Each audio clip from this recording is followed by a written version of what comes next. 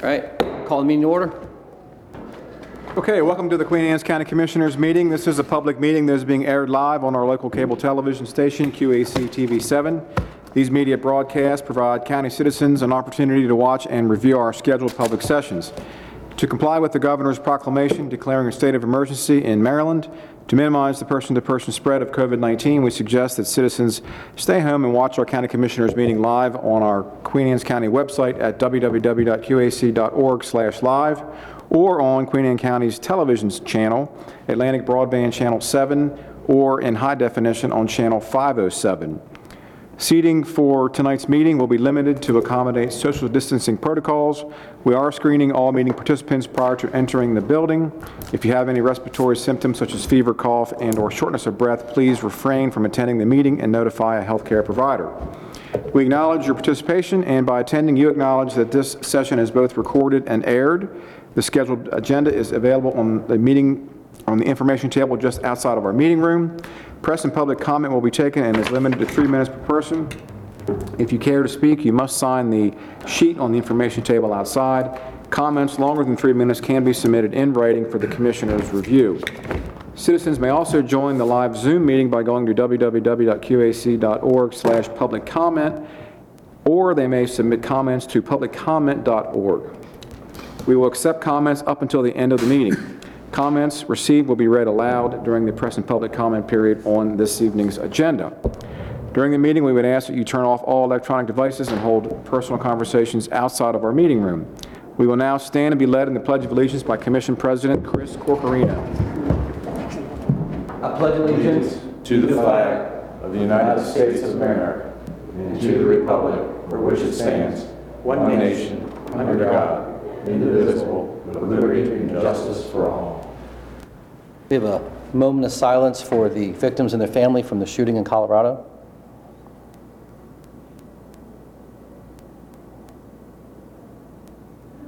Thank you.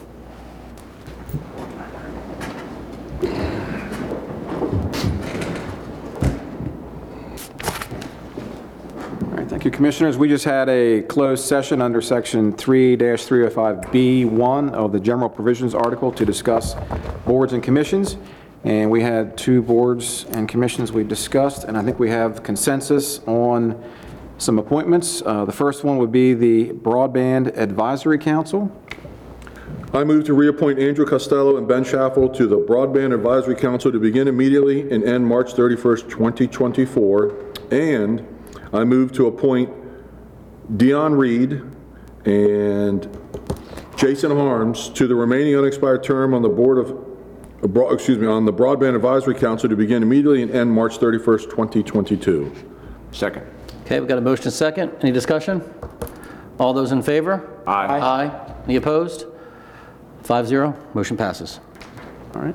Next up, we have the Bicycle and Pedestrian Committee. Okay. I move to appoint Nathan Hoxter to fill a remaining unexpired term in District 1 on the Bicycle and Pedestrian Advisory Committee to begin immediately and end February 28th of 2022. I also move to appoint, let me see which here is, Ben Hammock. Thank you. I move to appoint Ben Hammock and reappoint Leslie Sandos and Bob Zillig to a 3-year term on the Bicycle and Pedestrian Advisory Committee to begin immediately and end February 28th, 2024. Second. Got a motion and second. Any discussion? All those in favor say aye. Aye. Any opposed? 5-0. Motion passes. All right, thank you, Commissioners. That brings us to the agenda for this evening for March 23rd. So today's agenda and the regular and closed session minutes from your March 9th meeting were distributed electronically for review. Do we have any additions and/or corrections? Yes. Approve. Make a motion to accept desk action items 19 and 20 for the agenda. Second. Got a motion? Second. Motion to approve the agenda as amended. As amended. Motion to approve the agenda as amended. And a second. I did. All those in favor? Aye. Aye. Motion passes 5-0. Okay, that brings us to our first press and public comment period. Thank you for taking the time to express your views to the County Commissioners during this public comment period. Comments are limited to 3 minutes per person. Comments longer than 3 minutes should be submitted in writing. If you come forward, please speak clearly at the standing microphone, state your name, address, and topic of interest. Keeping with the dignity of our office, we ask that all views be expressed in a respectful and civil manner. The Commission respects your desire and right to convey your message freely, and we ask as a courtesy to the Board and our citizens that you respect the Commissioner's request and refrain from naming citizens and name-calling when offering any critique. We actually could have, right before the press and public comment, first one starts, you want to do the Yes. correction on the proclamation real quick? Yep. Is that all right? We do it now? Certainly, yeah, we can. Okay. Yeah, we can. So this is Proclamation 2112, Have them come up front. Phil? designation of March as Good Sportsmanship Month, if you want to come up. Yep, this is in tab 6, Commissioners, if you like.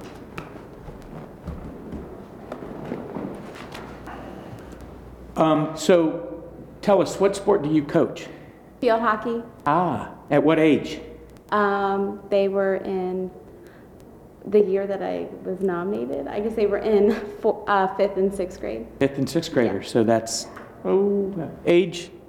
like 11 and 10, 12. 11, 11, 12. Yeah. So, so my daughter plays for the Kent Island High School field hockey team. Okay. And I will say for all our Queen Anne's County High School listeners that Kent Island beat them 3-0. Sorry, Jack.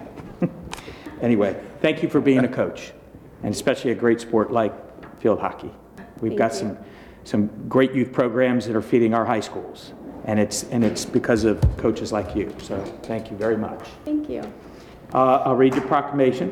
Whereas Queen Anne's County recognizes that sports are a major social force that influences American culture and families in Queen Anne's County. And whereas being involved in sports, whether as a coach, player, or a fan, everyone should promote good sportsmanship and foster the development of positive characteristics for physical fitness and growth. Whereas elements of good sportsmanship reflect crucial life skills that help the students thrive throughout their education, rendering a strong sense of character and collaboration that will prepare them for the workplace. And whereas sportsmanship can combat bullying and promote inclusion by providing a safe and healthy environment where players value respect, fairness, integrity, responsibility, and perseverance. And whereas fostering a commitment to these qualities on the playing field can prevent harassment and reduce incidents of concussions and other injuries. And whereas the state of Maryland has designated March as a Good Sportsmanship Month, and whereas during Good Sportsmanship Month, we recognize Stephanie Grottendick as a coach who has met the criteria of good sportsmanship through her preparation and dedication, respect for officials, that's good, teaching skills, emphasis on teamwork, team ethics, leadership, motivation, sportsmanship, and patience.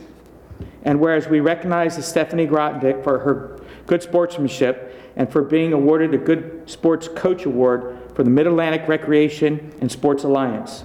Now, therefore, we, the County Commissioners of Queen Anne's County, proclaim March as Good Sportsmanship Month here in Queen Anne's County. And thank you once again for your patience. Thank you very much for coming back. For being a good sport and coming back. Yeah, no, thank you for having me. Coming back. Get that to him. Thank you. Thank you. Thanks. You guys have a nice evening. You too. Two. Yep, thank you very much. All right, now we're ready for the press and public comment. Which you've already read the spiel, so Thank we're you, good, Chris. right? Absolutely. We do have someone for Zoom tonight, so I can kick it over to Matt Evans. I'm going to ask you to unmute, please, Matt, and then you may introduce yourself and begin. Good afternoon, Commissioners. My name is Matt Evans. I'm sorry, Matt, hold on 1 second. I'm sorry. All right, go ahead. Good afternoon, Commissioners. My name is Matt Evans. I'm a Talbot County resident, but I'm the supervisor of student services in Queen Anne's County Public Schools, and I'm here this afternoon to speak about Challenge Day. The past 2 years, Queen Anne's County Public Schools has offered Challenge Day to all 7th graders. Challenge Day is a full-day event committed to building empathy and compassion in our communities. The event helps youth and adults unlearn harmful habits, experience vulnerability as a pillar to restore strength, and enable them to experience the freedom of full expression through the lens of compassion, connection, and diversity.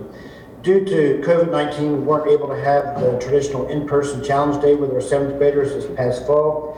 However, we are looking to do a virtual assembly challenge day for both 7th graders and 8th graders this year. This would give 8th graders a follow-up to what they received last year, and it certainly allows us to give something to the 7th graders this year.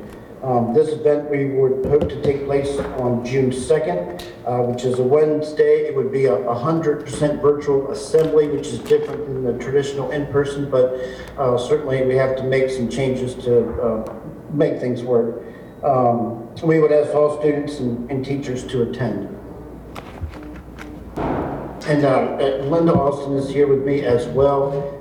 We had submitted a letter to the commissioners requesting money to fund this event for June 2nd. That's actually tab 2, item 9, I think. So can I ask a question? Sure. Mr. Evans, Yes. are you going to be able to do this virtually? I know when we did the challenge day in the schools, we did 3 different dates for 3 different middle schools, correct? Are you going to be Yes, doing, correct. are you going to be doing this all the 7th and 8th graders at one time virtually? Yes, so the virtual component will allow up to 1,000 participants, but currently we have 1,200 7th and 8th graders enrolled in Queen Anne's County Public Schools. So when we add in teachers and other volunteers, we would have to have 2 separate, one for 7th grade and one for 8th grade. But certainly, our plan is that they would happen simultaneously. Okay. I'm good. Okay. Anything else? Press public comment? Great. We did have Linda in the room, and she's having trouble getting her audio to connect. And I think this might be her that's trying to call in, but I'm not positive if you'd like me to try and see if that's her. Sure. Okay. All right, Linda, I believe if this is you, I've asked you to unmute. If you're there and can hear me. Hi, it's Linda. Hey, Linda. Hi. Sorry about that. I did say that I was probably muted by a few commissioners. No, I mean, I was completely muted there for a while, but I'm called in now, so I can't get online. Sorry about that, guys. That's okay. Well, you're good to go, and we're up to you if you'd like to speak. Okay. I know Matt Evans is going to give you the statistics, if he hasn't already, in regards to what our request that we put before the county commissioners this evening for Challenge Day. We are looking at doing, because of different COVID restrictions and things, Challenge Day has taken a whole new turn where they're doing more assembly-like based presentations, and we'd like to offer that to our 7th grade as well as for this year on roughly around the time frame of June 2nd. So that's why we're coming to the county commissioners this evening for funds. We've been doing Challenge Day for the last couple of years with 7th grade, and I know a few of the commissioners have participated during those days, and it was greatly appreciated, and I think you saw firsthand the impact. The impact this year from an assembly will be a little bit on a lighter note, not so much pouring down and breaking out in sessions, due to the fact that we're concerned with kids being home virtual still and just get back in school. Challenge Day is going to touch on a lot of those transition periods that we're all having to address now with what we've all gone through in the last year. So I think it's good to have an assembly like this prior to going out for the summer, more on an upbeat, more gathering back together, getting some concerns out there.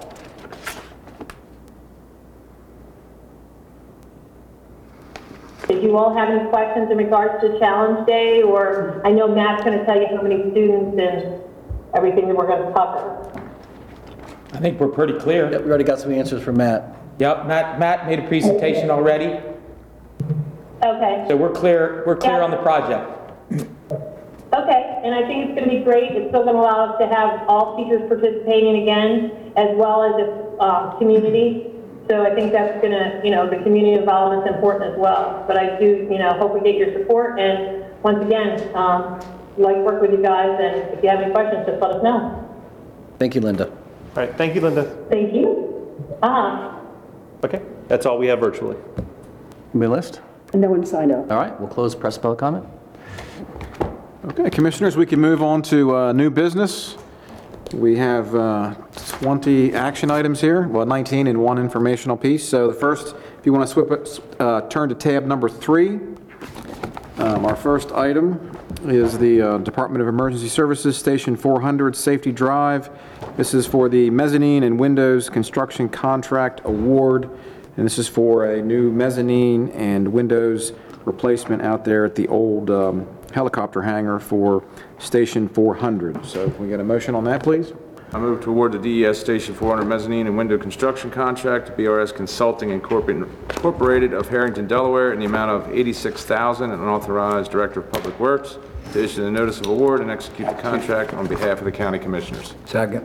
All right, we've got a motion and a second. Any discussions, questions? Tell us a little bit about this, Scott. Pardon me? Want to tell us a little bit about this? So, part one is, I believe the hangar was built in the 80s, somewhere in the 80s, and it has the original windows. So part of this is replacing the windows within the hangar. We've done a pretty effective job this last winter of heating the outside, and hopefully with the window change, we'll prevent that from happening. But they're in desperate need of replacement, but they are the original windows that came with the hangar. Part two is a project that has been kind of put on the shelf for almost a full year now.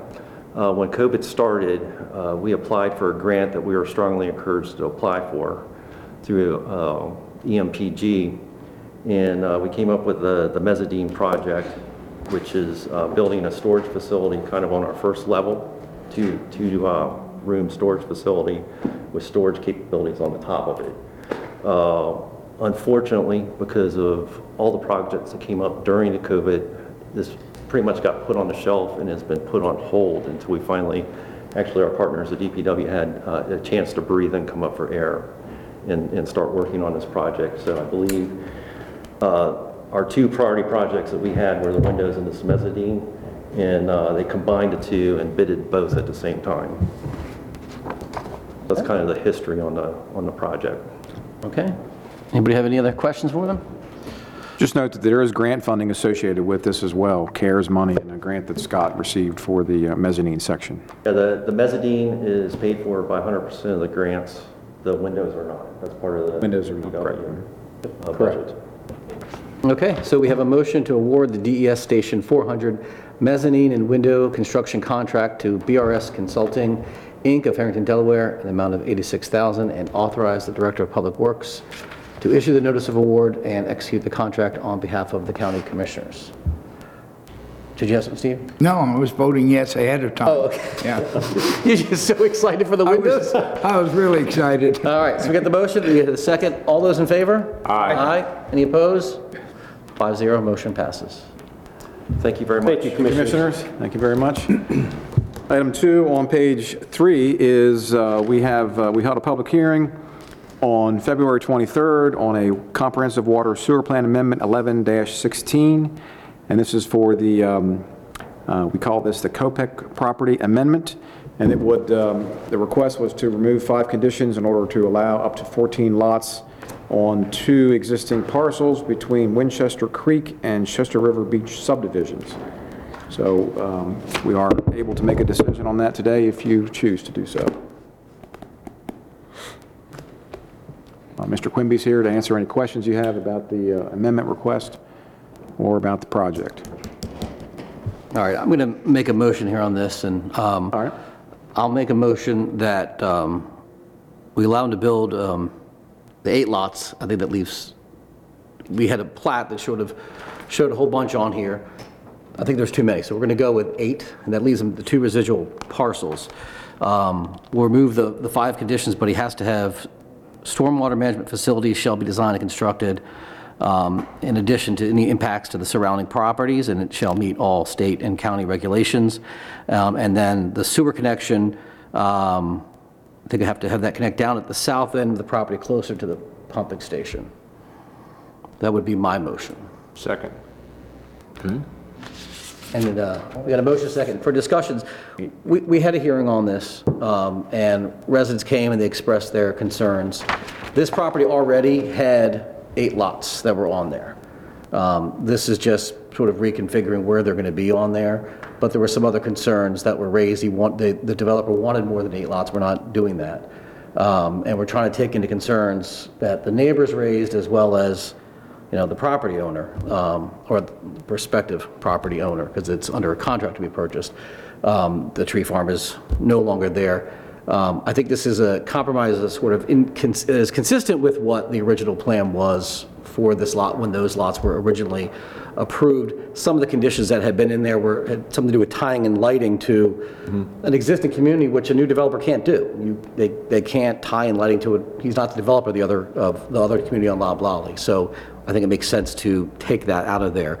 There was concerns about stormwater. The developer will still have to address stormwater management as part of this project. That is always out there, and hopefully the management of the water will be better after that's implemented. So that's sort of my thought process behind trying to fashion a fair compromise. So for a point of order, I guess, does this need to be a new resolution, or are we amending Resolution 06-06 to basically say that the 8 lots are still there, but we're going to remove some of the conditions and plug in the conditions that were motioned?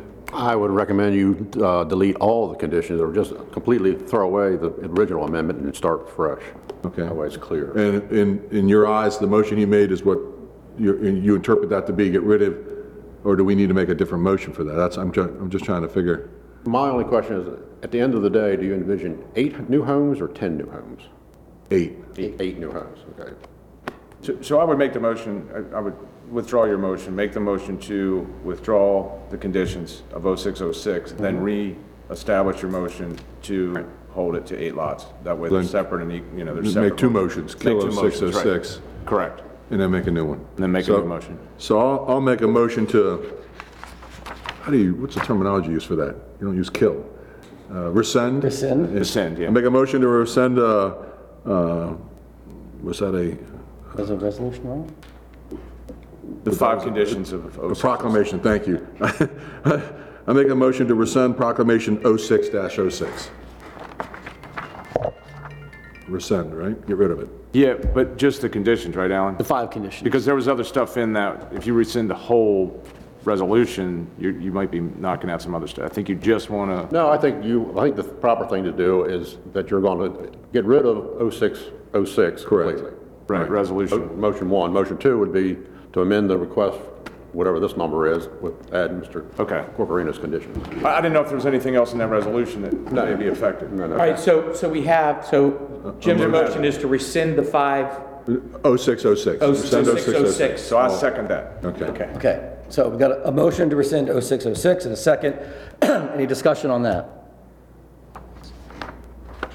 All those in favor? Aye. Any opposed? Okay, so the motion to rescind 0606 passes. Now make your 5-0. Now for the next part. So then my motion is now that we allow them to create 8 houses, 8 parcels, that the stormwater facilities shall be designed and constructed in accordance with state and local law. And the sewer connection will have to be down closer to the pumping station. Got that, Margie? Okay. Second. All right, motion second, discussion. So we are eliminating any development in there to the 8 lots that already exist. Correct. And have already been plotted and could be built anyway. Right. Okay. So you don't need to make the other 2 motions with that, you just 8 and that's it?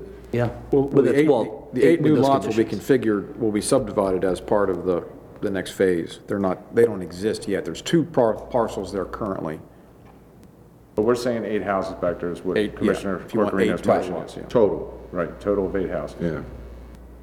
It's basically sort of consistent with what was there before. They're just Correct. going to be Yeah. relocated, a different configuration Right. from what was already there. Right. Yep. On the 0606, the original amendment, it stated there shall be no more than 8 new or existing lots created on the properties. There you go. Is that what we're saying? Yep, so we're staying 8 with total lots. Yep. Okay. 8 new or existing, so it's a total of 8. Total of 8. Total of 8, right. Okay? Yep. Okay. That's motion, a second. All those in favor, say aye. Aye. Opposed? Nay. Okay, 2 opposed, 3 in favor, motion passes. Commissioners? Thank you. Good? Thank you, Alan. Good to see you. All right, Commissioners, moving on. We have item number 3 on page 5. And this is a letter to designate myself as the appointed county administrator of the county to conduct sale and accept electronic bids for the county's public facilities and refunding bonds of 2021 for the county's tax board with refunding bonds of 2021. I'd like to do the bond. Do we need to make a motion first? Mm-hmm. Okay. Move to sign the bond award delegation letter. Got a motion, got a second? I would want to see some I'll second. resumes and his qualifications to take on that kind of responsibility. Vet him I think it would first, only right? be fair to, can Check his you bank give us some accounts now. references? So Or, noted. I can certainly provide those references. Yes. He does look kind of shifty, you know? Kinda? we just got way too confusing on that last motion. Sorry. All right. Let's so bring it back in. We have a motion to sign the bond award delegation letter. I second it. All those in favor say aye. Aye. Aye. Any opposed? 5-0, motion passes. All right, thank you, Commissioners.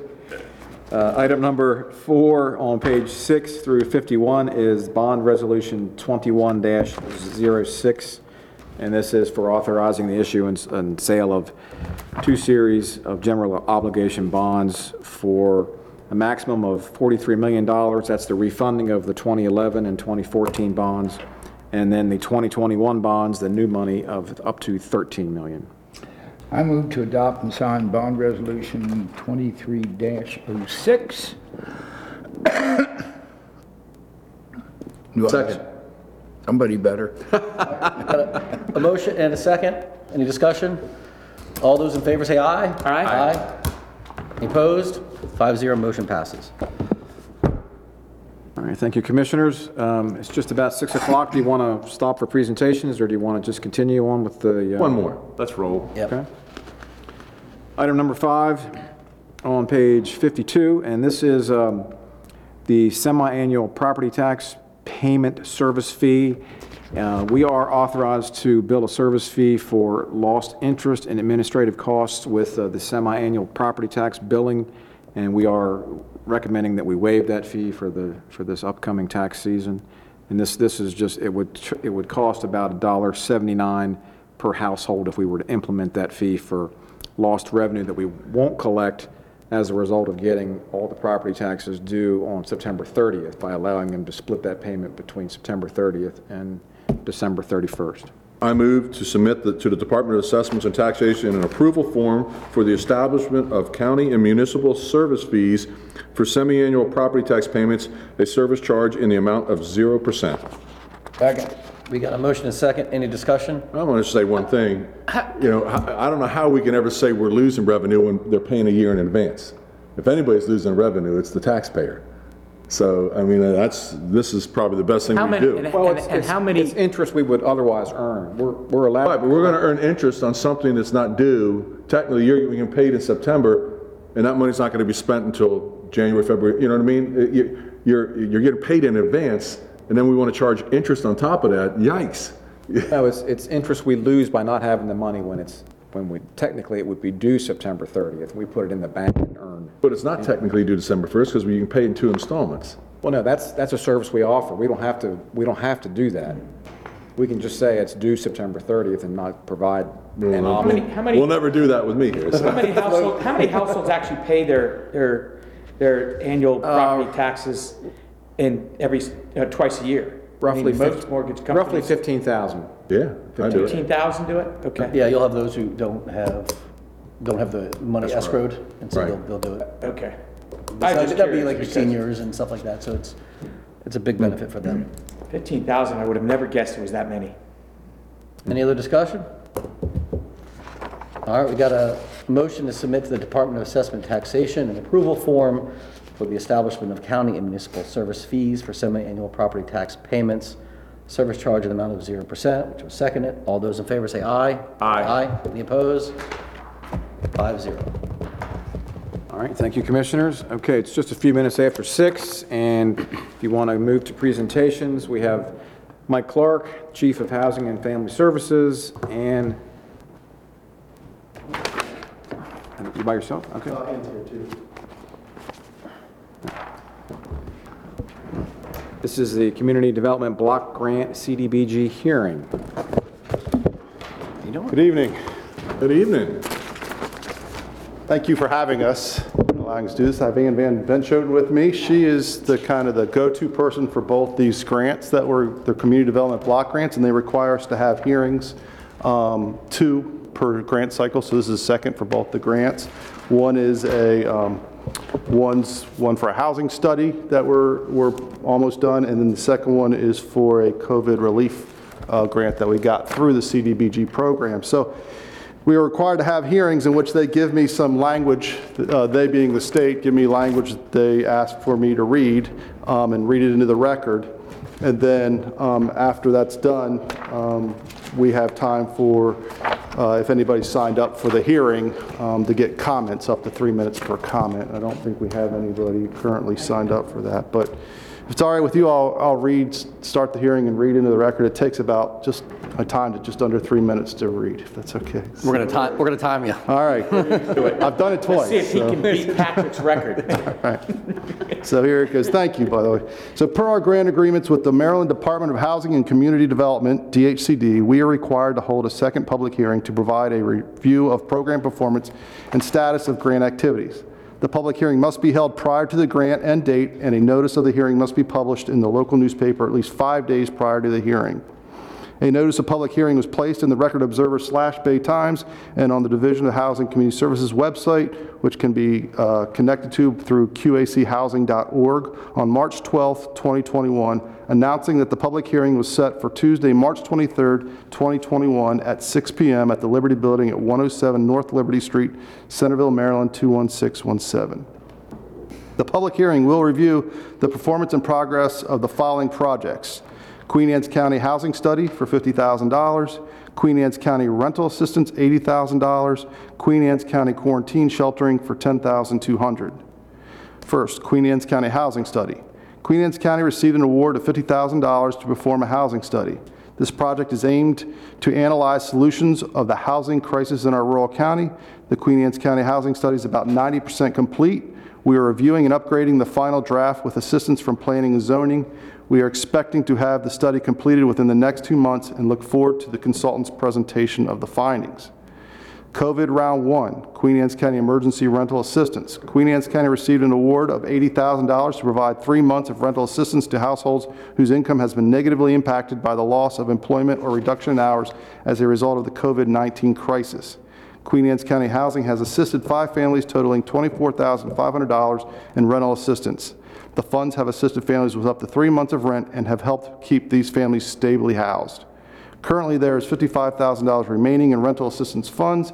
We've had several applicants apply for the rental assistance program, but have not finished the application process. Compared to our other rental assistance programs, there is a great deal of paperwork required to complete this process, as well as more restricted guidelines to qualify for these funds. Queen Anne's County Quarantine Sheltering. Queen Anne's County received an award of $10,200 to provide necessary sheltering at hotels for low and moderate income persons who must be quarantined due to the COVID-19 crisis. Currently, we've not seen a need for the sheltering funds. It seems that most individuals who need to quarantine were able to shelter in their current homes and did not need to go to a hotel or motel. So at this point, it's public comments. We have now reached the public comment section of the public hearing. The hearing requires testimony to be heard from members of the community and for any of the 3 current projects. Comments will be limited to 3 minutes. Okay, I didn't see anybody else.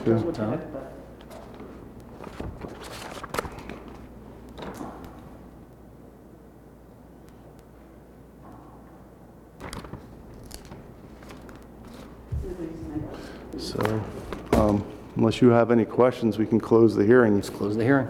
Okay. Good to go. Thank you very much. Thank you. Appreciate it. Thank you. Stay there, Mike. I think you have a... Mike, you have your next item. Oh, that's too. right. You still have your other. You're not going Hearing's anywhere closed, yet. not you. I haven't seen you in so long, You so. haven't heard from him. He's not all done yet. That's right. So, in regards to the same program, CDBG funds, we're required to have certain policies in place as required so we can get funding. And those policies are required to be renewed. They have expiration dates and they have to be renewed. And 3 of those policies have expired to this month, I believe, and need to be reapproved by the commission. So those three policies are the Fair Housing and Equal Opportunity Plan, the Section 3 Plan, and the Minority Business Plan. They're all, we haven't made any changes to them from the previous version of them. Pat Thompson's reviewed them and says they're okay. We have done a little, 2 or 3 grammatical errors or corrections to them, but other than that, they're the same policies. And we would just appreciate it if you'd be willing to make the motion that's on that action memo. Make and approve that motion. Okay, we move that the following plans as attached to this document be adopted and signed by President Corcorino for Queen Anne's County, Maryland. 1, Queen Anne's County Fair Housing and Equal Opportunity Plan 2021. 2, Queen Anne's County Section 3 Plan 2021. And 3, Queen Anne's County Minority Business Plan 2021. Second. All right, got a motion second. Any discussion? All those in favor, say aye. Aye. Aye. Any opposed? 5-0, motion passes. All right, thank you.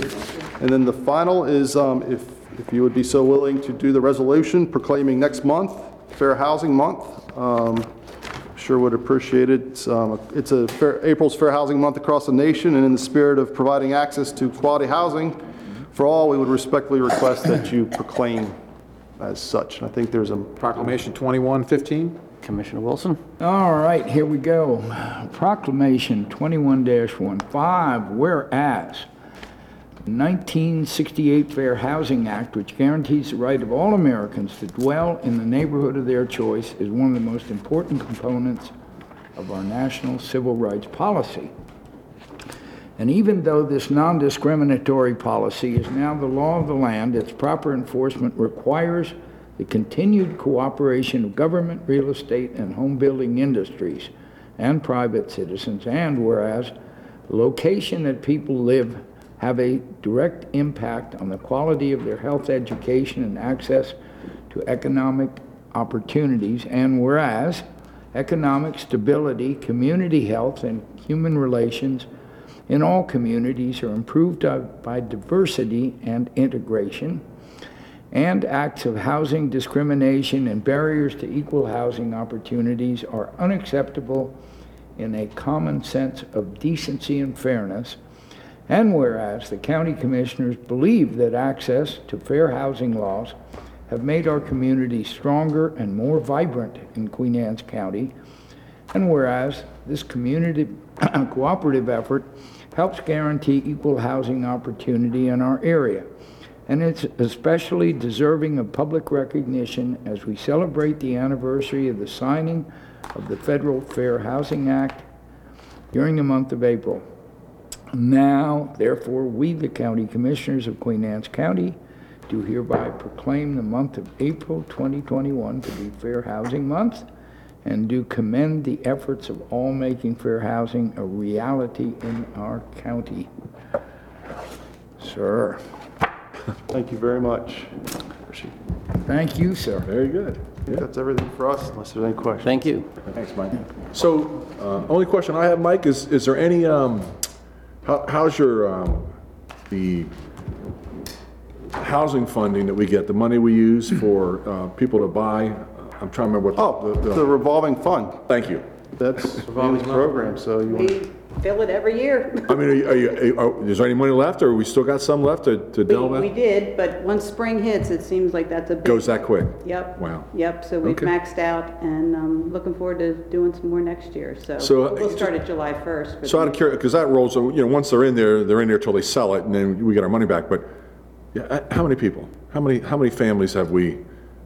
We've done about probably anywhere between 140, 150. Total over the years? The program Total, stuff. both programs, the Right. MPDU and the Critical Workforce Program. Very good. She's got a map on her wall that shows the dots. All the pins? They are? And it's- Really? Yeah, and it's Yeah. really, it's all over the county. It is Yeah, really, it's put really together. neat. It looks great, and it shows that everybody's throughout the county. It's Yeah. not just one area, it's throughout. They're dispersed throughout. I'd like to see that. Maybe you take a picture of it and put it up on the Backlog. screen next time. Yeah, Bring we in. have it on our housing Backlog. website, but we can send you a backlog? copy of Yeah, it. what's what? For the backlog for this program? Yeah. We kind of, people know when the money's available, so we don't really have a, Haven't had that yet. But if we do, I mean, one or two, depending on what it is, sometimes we can do a budget amendment if we have the funds available in the Right. program. But we've been very successful lately getting a lot of the funds from the developers. Right. So the amount is growing, so that's great. Very That's good. great, so we can offer more. Thank you. funds. Awesome. Great. Very successful program. Thank you. Keep it going. Well done. All right, Kathy? Ken. Thank you, Mike. Thank you, Ann. All right, we're right about at 6:15. We have Kathy Willis, our Department of Community Services Director, for her annual report and update. I believe she is out there, and Mike's going to stay here for this presentation as well, I think. Come on in, Kathy. All right. And this is also in tab 6, item number 3.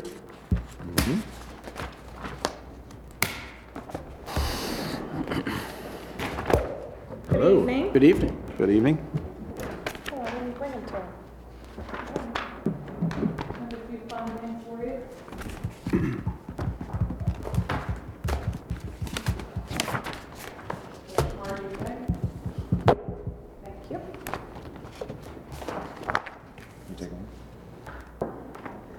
Mike and I are here tonight to do the update for the Department of Community Services, which the timing of is our annual report for FY20.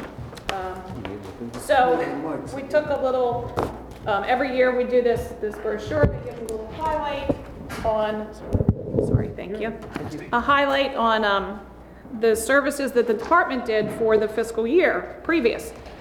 As you can see, and from my message and from the programs that we administer, the 3 sections being the Area Agency on Aging, the Local Management Board, and Housing and Community Services. And typically we come in and we talk about, you know, regular programming, what we've done traditionally and historically for many, many years at the department. And this last year, FY20, of course, took quite a twist and started out quite normally and then turned into our pandemic year. So we had many adjustments, and fortunately with those adjustments, we've had a lot of funding from the federal government to help us maintain some of the critical services when we had to, a year ago, shut down senior centers. We had to adapt to any of the in-home services we were doing. We couldn't get into the homes to do the services. Our transportation services started to wane because we had all of the protocol of how many could be on a bus, or if they couldn't, it was actually suspended completely at one time. And then to all of the other services that we met one-on-one with individuals, serving the people in the community on a daily basis, that ceased to exist. So we had to find creative ways to provide the services and keep the people sustained in their own homes in the community as best we could. We were able to do a lot of that, of course, through our regular funding and through the support that you have given us for many, many years, which we are grateful for. But in the instance of senior centers shutting, that shut out a whole group of people who were not receiving nutrition services. So the state and local governments all worked together to provide meals to these folks in different means, different fashions, because technically your home delivered meals program isn't all that exciting when it comes down to it, because they have to follow nutrition guidelines, very specific, that are healthy to the individuals. Well, we all know healthy is not necessarily yummy.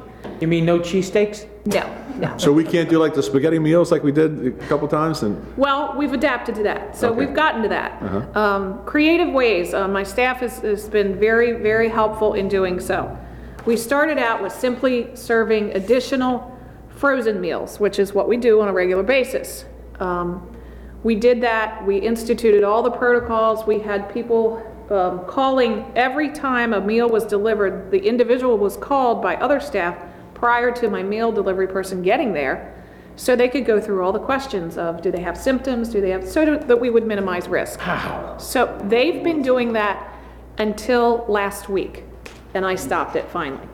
these girls, this part of my staff would come in every delivery day, and they would take the call down list and call everybody, are you having any symptoms, this, that, and the other. And we finally decided it's time to loosen the. Are your people going in the house? They're going to the house, but yes, I have workers going in the house now, as long as they're vaccinated. Right. And they follow the protocol. We have to. Okay. We just have to. They can't come to the senior center yet, but there is talk and there is hope. We are preparing, and we've sent an updated plan to the state how we are ready to open, and how we will activate. It might take a little while on the meals and things, but I'm pretty sure when the governor says go, they're going to be beating down our doors, and we're excited. So we're getting very prepared. As for the meals, though, we found that frozen meals wasn't as exciting to everybody, so we got some options. And part of the COVID funding allowed us to do contracts with restaurants. So we did restaurant meals. So every Friday, a fresh meal gets delivered to a huge amount of people, some of which don't participate in the frozen meals.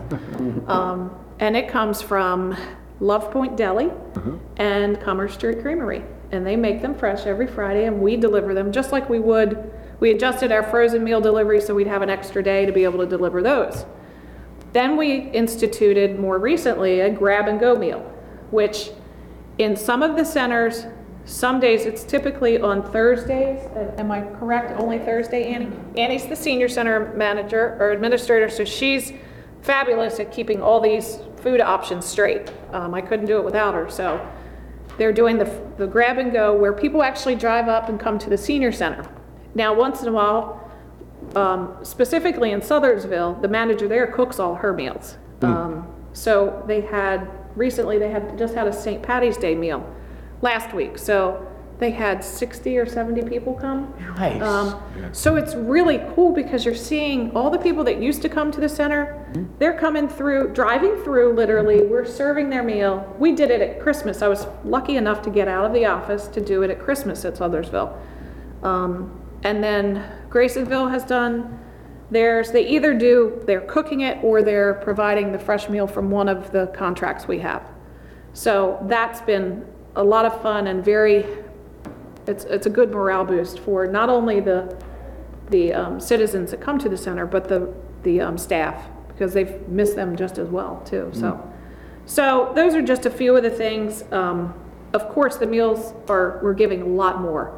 And as nervous as I get sometimes in continuing to take on new people all the time, because my concern is sustainability after it stops. How do you just cut these people off? You can't. So we're working on that, but we've just been notified that we're getting statewide another $2.9 million for the meals nutrition program statewide. So soon we'll be learning about what we'll actually get as a county. So those are just some fun highlights that we've made the best of what we could do in a very long year. And we're looking for the light at the end of the tunnel, but we're still following all the precautions and always looking for new innovative ways to do things. So that's a nice little gist on the aging side. And I can let Mike highlight some of the LMB and housing. The themes are similar for the local management board and the housing side. When COVID first kind of started, I mean, my recollection was that we were going to start scaling back services and just kind of hunker down.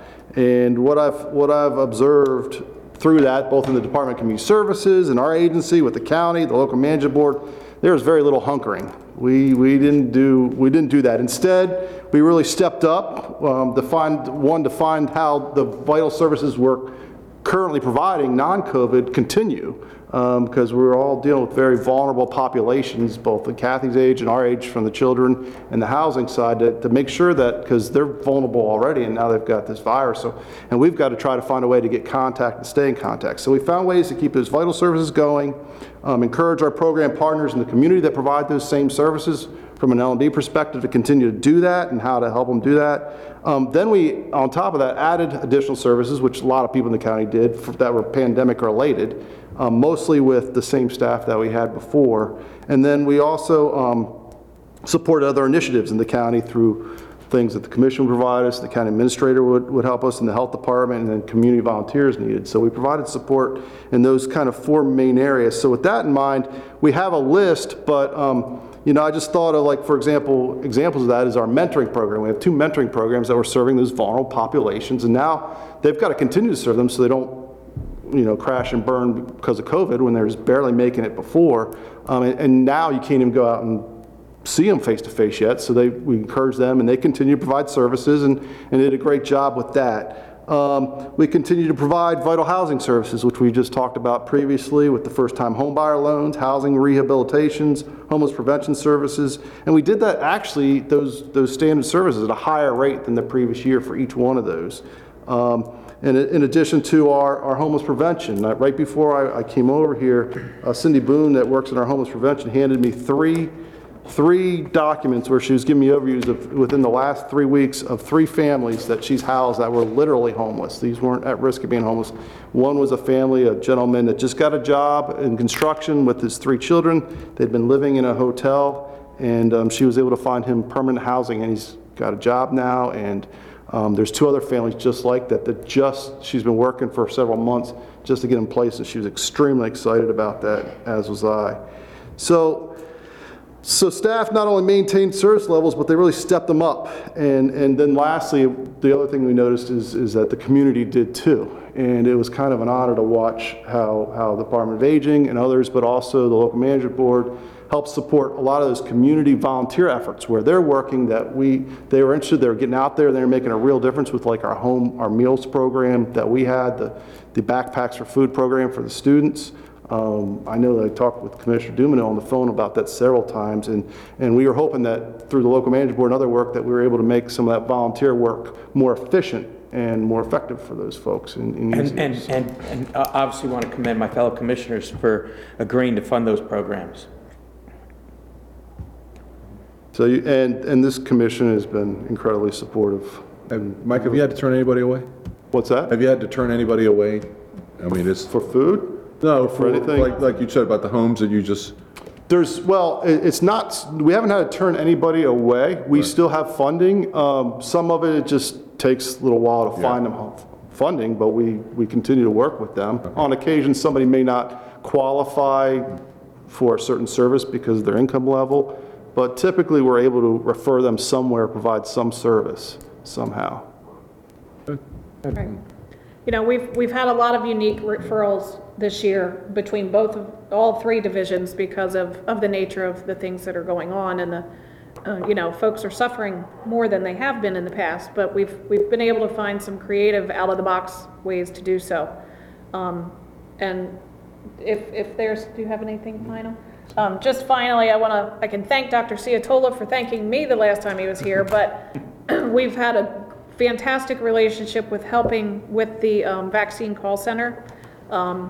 Annie actually started with the scheduling of all the call center, and we called on all county departments, and we put a little blurb, I think, in the newsletter recently, I hope you saw that, employees from other departments, from Public Works to Recreation to Prevention to other groups, stepped in and helped us do that. We're running 4 people a day, 5 days a week, in that call center to answer the phones that are still ringing off the hook for vaccinations and help and guidance to do that. We're starting to slow down a little bit with some of our participation because other services are ramping up, and we of course have to meet our needs too because this is a volunteer service. But and then when Annie ramped up with all of the new meal programs and the grab and goes and the fresh meals and all that, Mike's division, and Mike took over scheduling of that call center. So it's been a good effort between 2 agencies that, you know, we still have big challenges ahead, and we still have people that need vaccinations in certain categories, and we're going to hopefully get to all of them very soon. Do we know where we are in the 75 and older as far as the numbers that have been vaccinated and how many still have to? 75 and older that have expressed an interest have been vaccinated.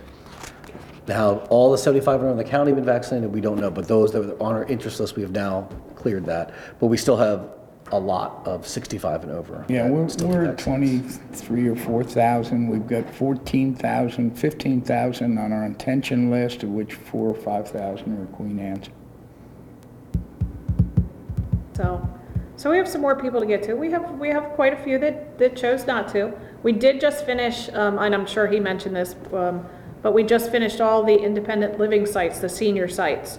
So we've done 7 within the county, and that was a mandate that came from the secretaries, both of the Maryland Department of Aging and the Maryland Department of Health.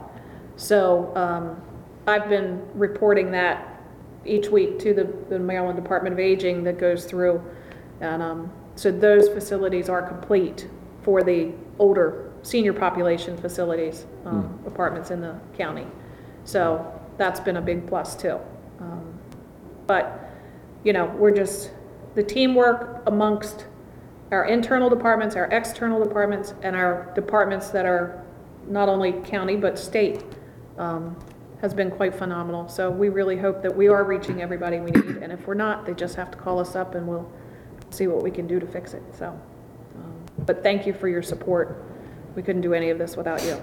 Well, I've said it in the past. I mean, you two wear so many different hats, and the people that you come in contact with, next to a paramedic on an accident, you come into the people that are in dire needs and help. And Thank you. couldn't think of 2 better people to run it. So, thank you. Yeah, I mean, I think you forget we're a very affluent county, Yeah. but there are still those that are in need. And so I think the citizens of Queen Anne's County should be very proud of the work that you guys do. And I mean, it's really directing resources where we can help people and give them a leg back up into getting through the hard times. And asking for Phil, I mean, when it comes to those meals, Adam's ribs and, pizza, no? Or what do you think, Phil? Come on, man. They keep sending the money, we'll see. Yeah. But in some jurisdictions across the state, the restaurant program is amazing and it's excellent.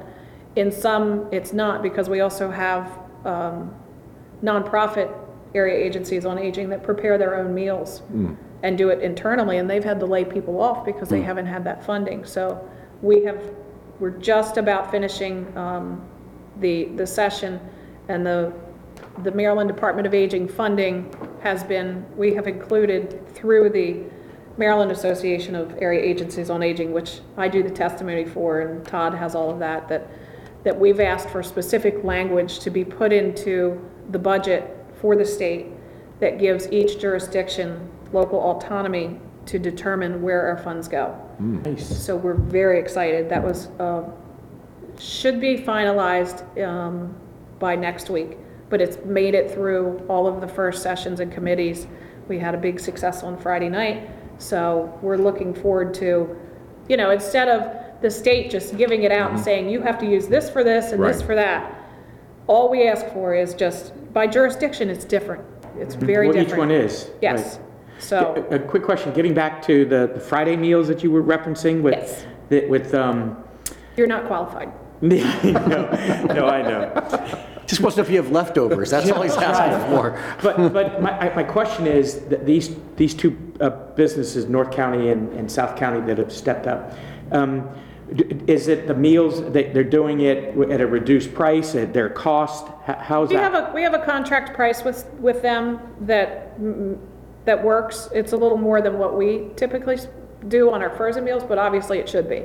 Right. So we've worked it all out with contracts with each of them. They both charge the same thing. So it all depends on the meal and the quality, or the presence of, is it a lunchtime meal, is it a dinner time meal, Same thing with the grab and go, they set the price on that. So. And those 2 businesses again? Love Point Deli and Commerce Street Creamery. And that could expand, it could change. We're open, whatever we can do, and depending on this next round of funding, we've spent all that funding. We're continuing it through our local funding that we haven't spent, because we still have, they say spend CARES first. So we've done all that. Oh, right. Now we're finally dipping now your own into coffers.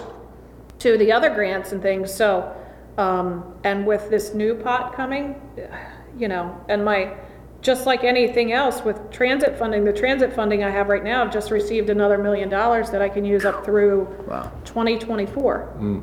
So lots of possibilities. Very good. You've always been a great curator of those funds. We try to. We need to maximize them to their fullest potential. Awesome. So every few weeks, I send Michael a new client, and Michael fixes And whatever Michael it passed is. the last one to me, and we're Then he well on writes our me a way. letter saying it's done. I mean, please. Yeah, I mean, this is Well, the last excessive. one said I passed it to Kathy, but at least I wrote it. That's really, And you'll get a response from him soon, because we've taken care of most of good. that today. yeah. So, Awesome. okay. Thank you very much. Thank you. Yeah.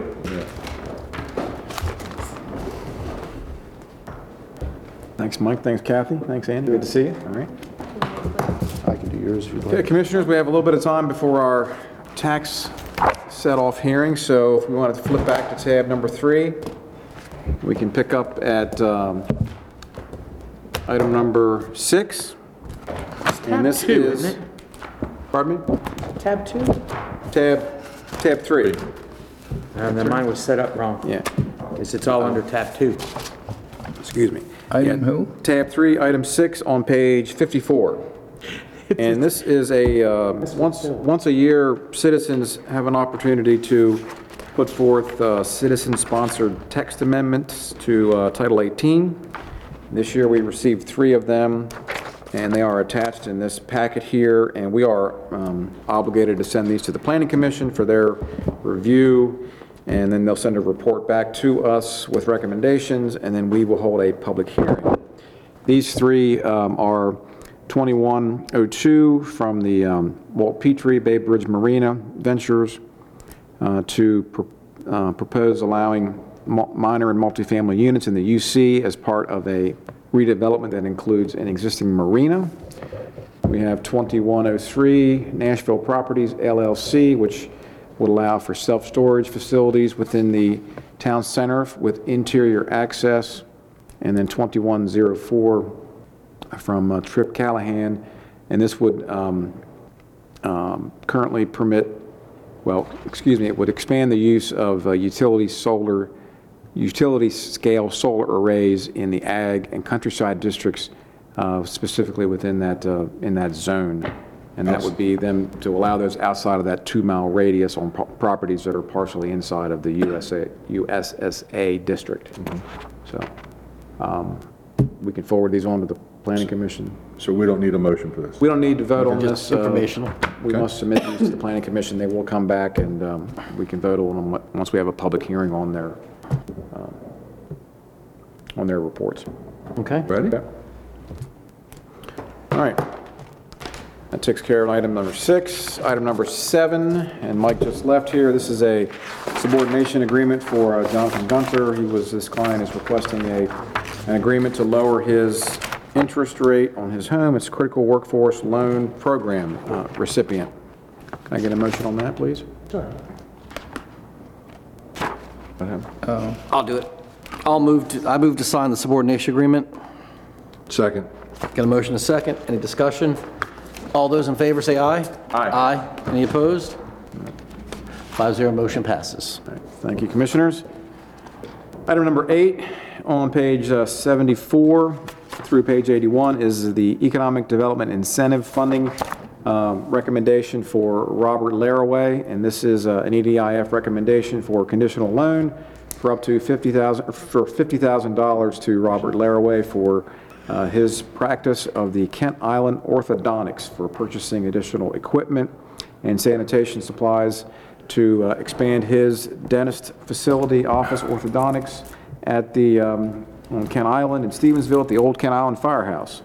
And this would allow him to buy the necessary equipment to add stations and create 10 additional full-time positions, jobs within 3 years of funding. And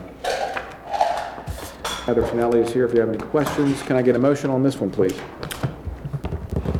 I move to approve the disbursement of $50,000 of the Economic Development Incentive Funding to Robert Laraway, DDC, LLC, DBA, Kent Island Orthodontics, for the purpose of purchasing dental equipment. The disbursement of funds is contingent upon a signed agreement between the EDIF Commission and the company outlining the conditions of the agreement and performance of the project in accordance with the application submitted to the EDIF Commission. Second. Got a motion and a second. Any discussion? Just a comment. I mean, here it says provide high-quality orthodontic care at affordable fees. For any of those folks out there that have had to put braces in the mouths of babes, it's costly. And it's a shame to think that some kids don't get them that need them because of that cost. My other question is, it says 10 full-time employees within the next 3 years. Do we know how many he has on staff already now? I guess we don't, do we? Heather? It's just him right now, he's doing 2 days a week, and then he's Heather, gonna... Come on up. Heather. We can hear you on the microphone. Sorry, Heather. Sorry. Oh, you can take the mask off. It's habit. So currently, he started his business in January, and he's still working elsewhere as well. So he's doing 2 full days a week, so it's him and a part-time person. His goal within the first year, so January to January, is to have 6 full-time people, and then within 3 years, have the 10, and that'll include x-ray techs, orthodontist assistants, you know, the billing people, the front desk people, everything. And so I see it easily happening, you know, easily reaching that 10. And then you talked about the affordable care thing. Yeah. He's going to have a digital component to his business where he's already bought the x-ray machine, and with this funding, he'll be able to buy the actual printer, and he's going to print 3D Invisaligns, which will be a lot less expensive than Invisalign and Smile Direct. So he'll be able to offer solutions to people at reduced costs. Fine example of the EDC funds at work. This is a good one. Okay. Not that they're not all good. Other comment? Nope. All right, so we have a motion to approve the disbursement of $50,000 of the EDIF funding to Robert Laraway, DDLC, DBA Kent Island Orthodontics for the purpose of purchasing dental equipment. The disbursement of the funds is contingent upon a signed agreement between the EDIF Commission and the company outlining the conditions of the agreement and performance of the project in accordance with the application submitted to the EDIF Commission. All those in favor say aye. Aye. All those opposed? All right, 5-0, motion passes. And let him know, since, you know, he is benefiting from this, that it will be... What? Nothing. Mr. Wilson's over here being...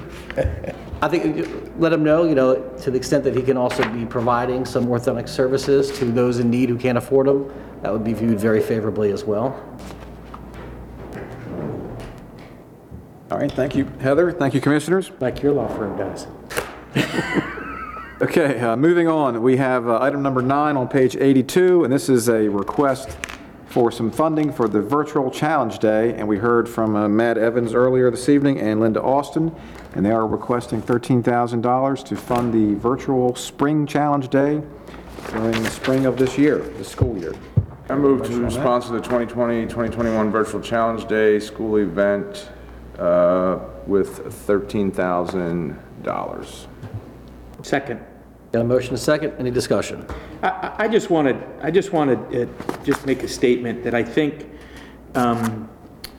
the psychological impact that this pandemic has had on our children in the schools, and so much to the extent that I think this event couldn't be more important this year. Not that it wasn't important before, because I know Commissioner Jack Wilson participated in the challenge day as I did as well.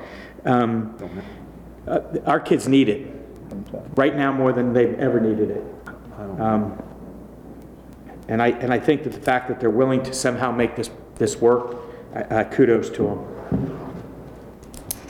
Okay.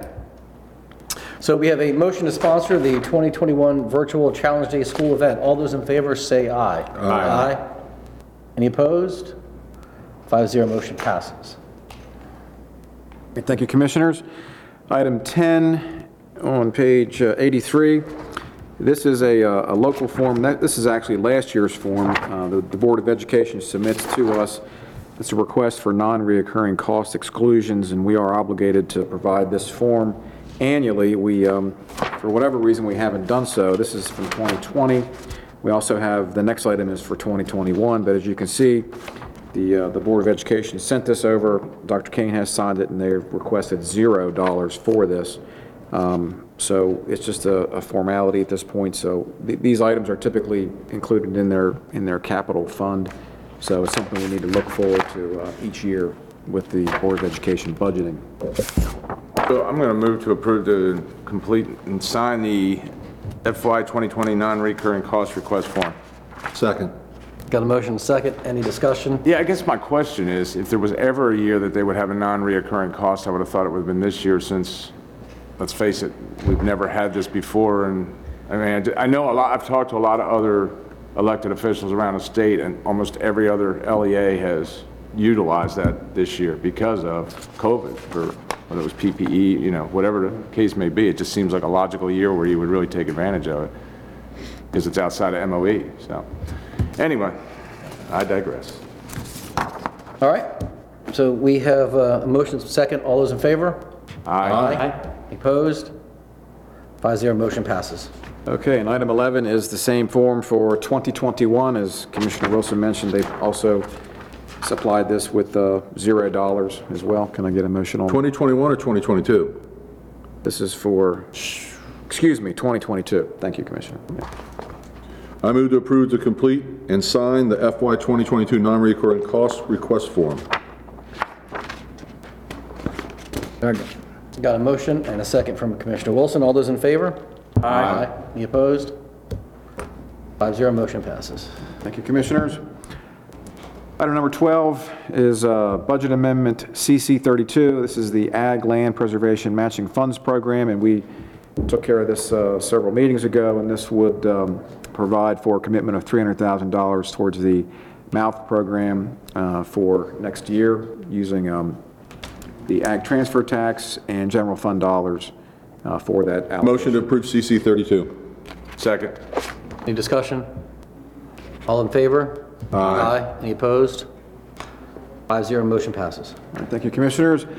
Item 13 on page 88 is Budget Amendment CC 33. Motion to approve CC 33. Second. Any discussion? All those in favor? Aye. Any opposed? 5-0, motion passes.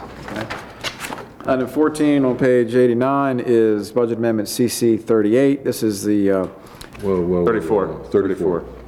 what did I say, 38? 38, yeah. 34. Yeah, CC 34, and this amendment would establish budget authority to transfer $85,680 from the Bridge Fund to the EDIF Incentive Fund, and then close out the Bridge Fund completely. Motion to approve Wait. CC 34. Mr. Wilson said he wants to make this motion. Oh, go ahead. I do. I move to approve Budget Amendment CC 34. Second. Got a motion, a second. Any discussion?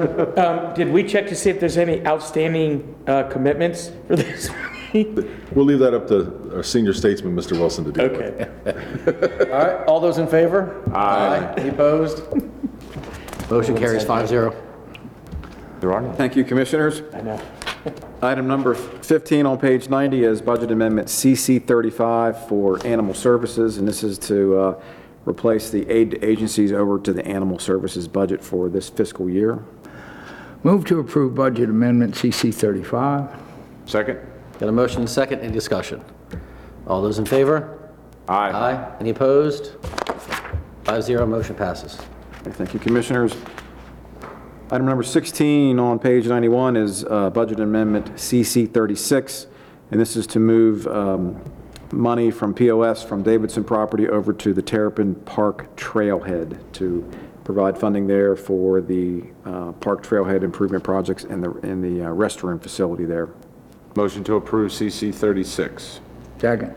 Got a motion, a second. Any discussion? So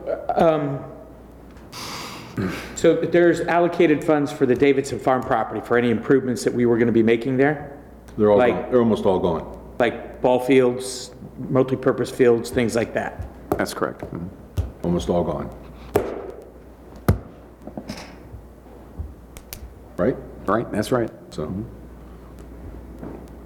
Well, Phil, I guess we had this discussion 2 Right. years ago, and it was pretty nasty about doing that down. We had every neighborhood within 5 miles come out against it because of the traffic. well, that, and we decided at that time And it that was we were gonna going cost to a enhance fortune. all existing parks Right. before we Right, built new ones. I remember that, but again, All righty. for now. Okay. For now, it's not to say that future POS disbursements can't be I just know that replenished back there. if we were to build 8 multipurpose fields there, the revenue generation for that from tournaments that we could gain, and the hotel rooms that would be rented for these tournaments for long weekends, I mean, the dollars are huge. It was just build but it. the traffic down there was, I mean, we Build it and did, they will come. the road in and out of there is just so narrow and all that. That was a big concern of a lot of people down there. I remember a lot of people turned out against it. Stay tuned, there's another location for that. All right, we have a motion to approve budget amendment CC 35. All those in favor? 36. 36. All those in favor? Aye. Any opposed? 5-0. Motion passes. All right, thank you, Commissioners. Item number 17 on page 92 is from Donna Landis Smith, and this is a proposed expansion of the Land's End Rural Legacy Area. This would add 5 properties, 308 acres potentially, and increase that preservation area to over 12,000 acres. And this is just north of the Conquest area. I move to approve the expansion of 308 acres, the existing Land's End Rural Legacy Area. Second. Got a motion and a second. Any discussion? Question. Is there a specific number of farms that are participating in this? There's 5 properties that are involved in this expansion. There is an exhibit in your packet there. They're listed, they're numbered 1 through 5. So yes, there are. There is a, they've all agreed to participate. Yep. And Thank you. We have a motion to approve the expansion of 308 acres to the existing Land's End Rural Legacy Area. All those in favor say aye. Aye. Aye. Any opposed? 5-0. Motion passes. Okay, thank you, Commissioners. And then item number 18 on page 104, and this is to designate one of our 2 rural legacy areas. We have 2, one Land's End we just talked about, and one at Foreman Branch. And as we apply for grants, we want to designate one of those 2 as the priority for upcoming grant funding. And this would recommend the Land's End area as the priority for fiscal 22 funding. And we just sort of flip-flop back and forth between these 2 areas each year. So the Jim, recommendation this is for yours. Land's End. Okay. I make the motion to choose the Land's End Rural Legacy Area as priority for the FY22 funding. Second. Got a motion and a second. Any discussion? All those in favor? Aye. Aye. Any opposed? 5-0. Motion passes. Thank you, Commissioners. Take a 5-minute break before we roll in.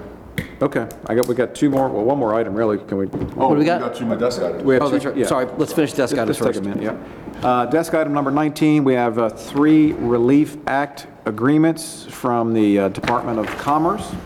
1 for hotels, 1 for restaurants, and 1 for online services, totaling just over $250,000. So we need Commissioner Corcorino's signature on those, and we would potentially use our Economic Development Committee to receive applications and disperse these grant funds to those industries in need. I'll make a motion that Commissioner President Corcorino sign the Relief Act of 2021. Second. Got a motion and a second. Any discussion? All those in favor? Aye. Aye. Any opposed? 5-0. Motion passes. All right, thank you, Commissioners. And item 20 is just informational, and it is a letter that we received from the town of Centerville concerning the tax offset hearing, which will be at 7 o'clock. All right, that's all we have. New business. Very good. We'll take a 5-minute recess. Good? Smack it, smack it. Bring the meeting back to order. Mr. Wilson. Commissioners, this is our annual tax set-off hearing with our incorporated towns, and I'm not sure if all the towns are represented here, but we can go through the list. First up, we have Town of Barclay. Yep, come on up. Yeah, sure. Come on up. Just introduce yourself to the board and make your presentation. Yeah, great. Hi, Commissioners. My name is Virginia Albers. I worked for the county for about 10 years, so it's been a while since I've been in here. I am the town manager, circuit rider for the town of Barclay, and we're here to plead our case for the tax differential. We are in the process of, we finally got all the funding to run the sewer from Barclay to Suttersville to Barclay. So that's going to be a big project for us. You know, we're kind of looking for all the help we can get. We were tickled when we got that letter about the American Tax Relief funding, so I'm hoping we can put that to good use. But we've held tight with our budget probably the last 3 years. We don't, you know, we don't overspend or anything, and you know, we'd like to see if you can help us out. We'd appreciate it. Anybody have any questions? Do we have any questions? No questions? No. Thank you for having me. Thank you. Oh, sir, certainly. Thanks for coming down. Good to see you. Yeah. You too. You too. All right, going down the list, we have Town of Centerville.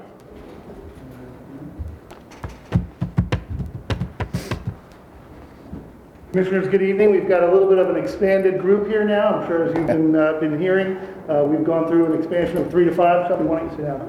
I'm Tim McCluskey. I'm the president of the Town Council this year. Just wanted to introduce the Town Council. We have Shelby Ananiah, Steve Klein, and Bob Hardy. Jeff Keel is one of our other members. He actually had to work tonight. So I'm going to turn it over to Council Vice President Steve Klein to make our pitch. So thank you. Gentlemen, thank you. It's a pleasure to be in this room, and I appreciate the opportunity. I know we all appreciate the opportunity to address the county commissioners this evening. I'll start right out with the ask, which is that Centerville respectfully requests 0.1828 cents, a value of $1,072,086.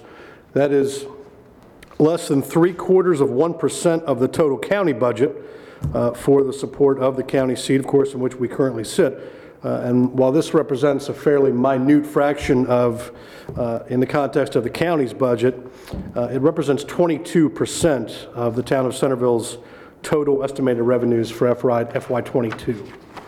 So has the potential to truly be a game changer for the town of Centerville. And I came in and I think we all ran an election of 9 candidates back in October, and almost all of us ran on fiscal conservatism and wanting to run a very efficient government, and that's certainly one of my motivating factors. I know just about all of you, and I think I can claim some amount of fiscal conservatism in this room, but we're already quite efficient, and that's kind of become clear as we've set to work on this budget that we've just started work on. We just got it in our hands last Thursday. We've got our first budget work session next Thursday.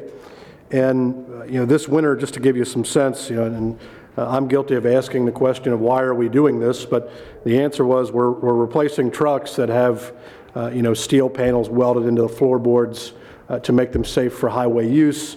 And it's just a matter of town employees' morale, having equipment that's worth using, that's safe, they feel safe using. I think we can all appreciate that.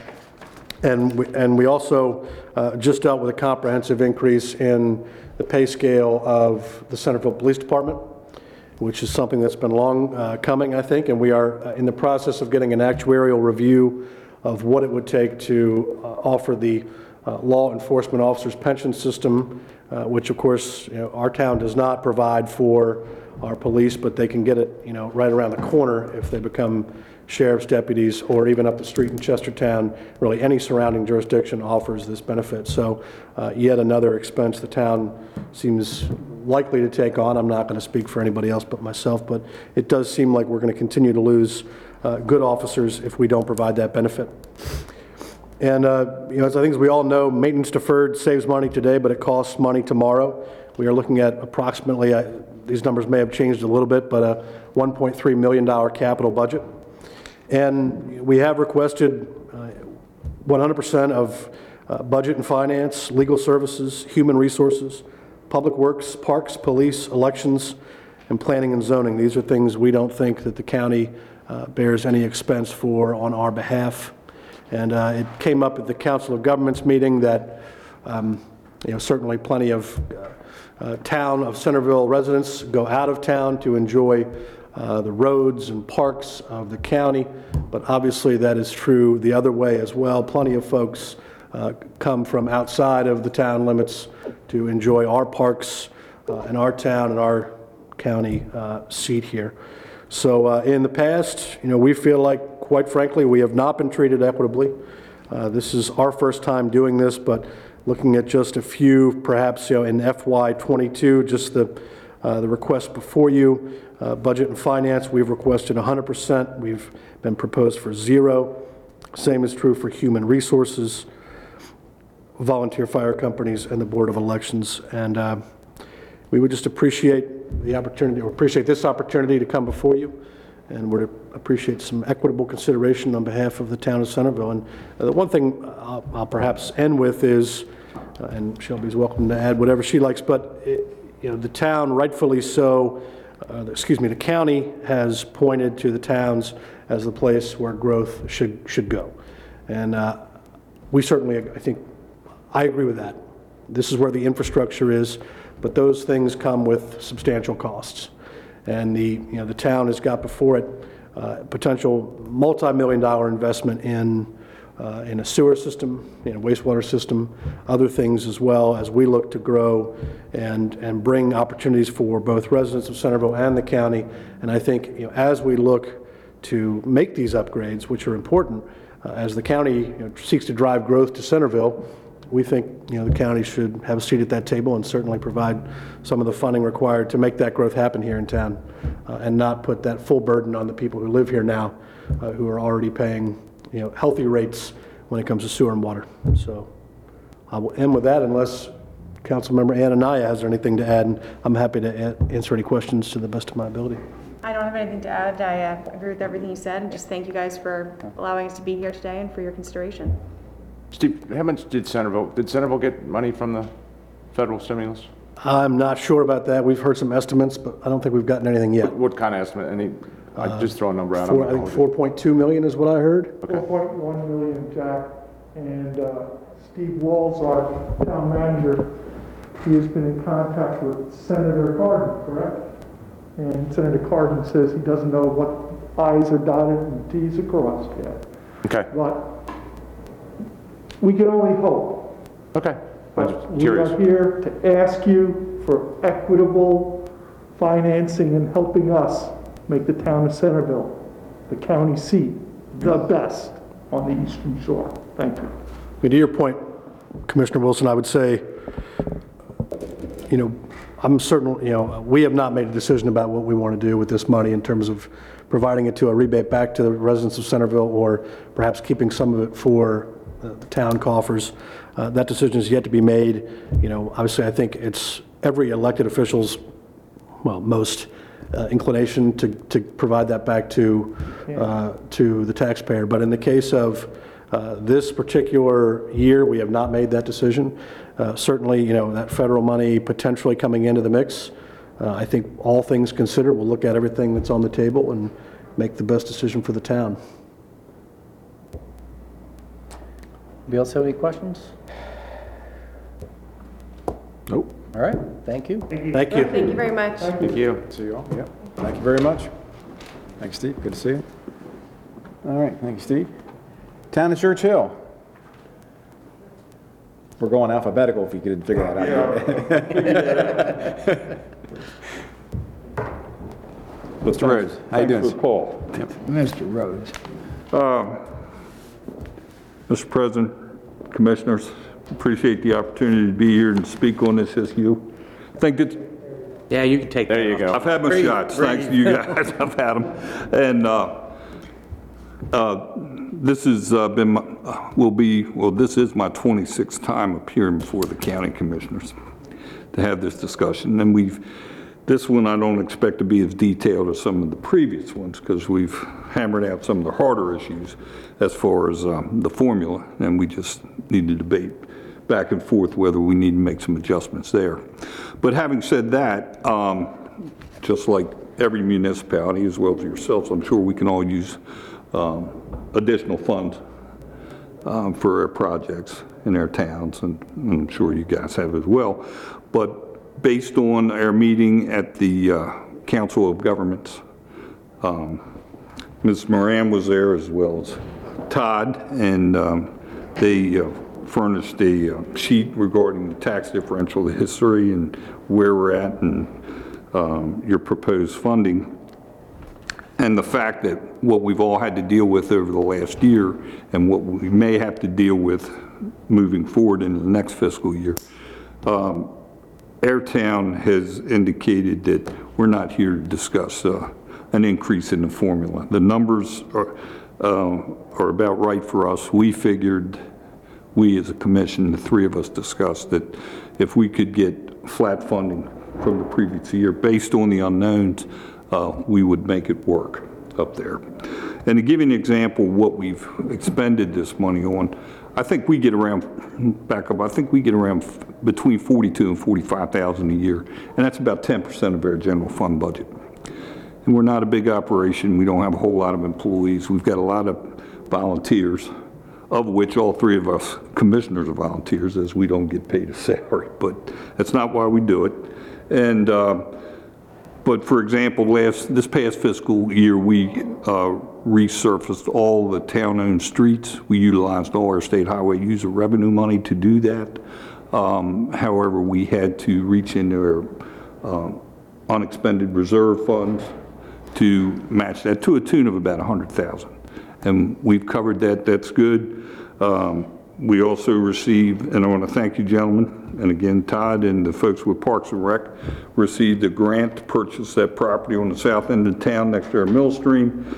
And we got that through program Open Space. However, the owner had a little bit higher asking price appraisal as well, and we matched that out of our funds. I mean, it was but and then we're North Firewell and North Firewell up on the north end of town needs to be repaired, and this is the kind of things we utilize our dollars for, as well as ongoing operations. And we're going to repair that. I found out today we're probably going to need to install a new well for our town hall, which we're prepared to do as well.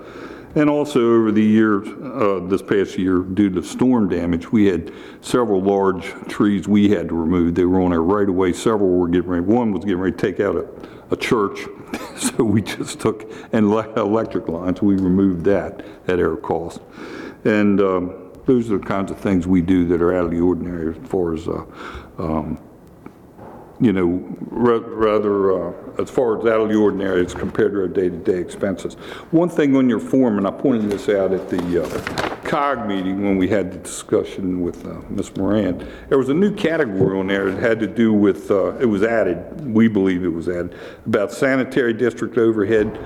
We operate our own sewer system, so I don't know what the intent was, and I think this was a form that was generated from the previous finance guy, and we do 100% of our own sewer. We pay everything on our sewer, and when we put 100% down, but I'm not looking, you know, that's a separate fund, as you know, but I just want to let you know that's why we have 100%, because we own and operate our own. And incidentally, we've been advised by MDE, probably within the next 10 years, we're going to need to replace our sewer system. It's working fine, we're within our permits, we're within the parameters, but it's just old. It's 40 years old, and it can't be upgraded enough to won't be able to upgrade enough to probably meet future water quality standards, and we're looking at going to raise that money some kind of way. I heard you speak or request earlier, I think you did, about the money coming from the CARES Act. The numbers we've seen for Churchill is probably in the neighborhood of 600 or 630,000.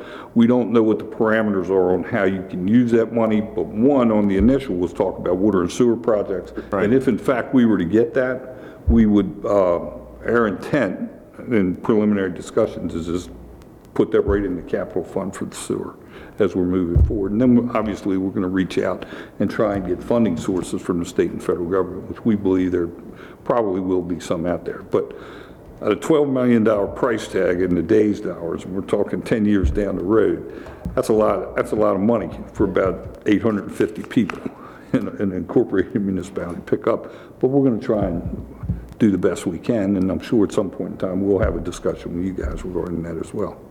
So one thing I would like to thank the county and your employees, as I talked about, Todd Todd has been very helpful, very responsible on issues that we have mutual concern about. And I want to thank the Sheriff's Office. As you know, Churchill is situated on a state road. The roads in Churchill are either owned by the state or owned by the town. I think, and I misspoke at our COG meeting, we have only one county road that touches the town limits of Churchill, and it's not really used. It's the Pender Hill Road that comes in, and we maintain a part of that. But we maintain our own streets 100%.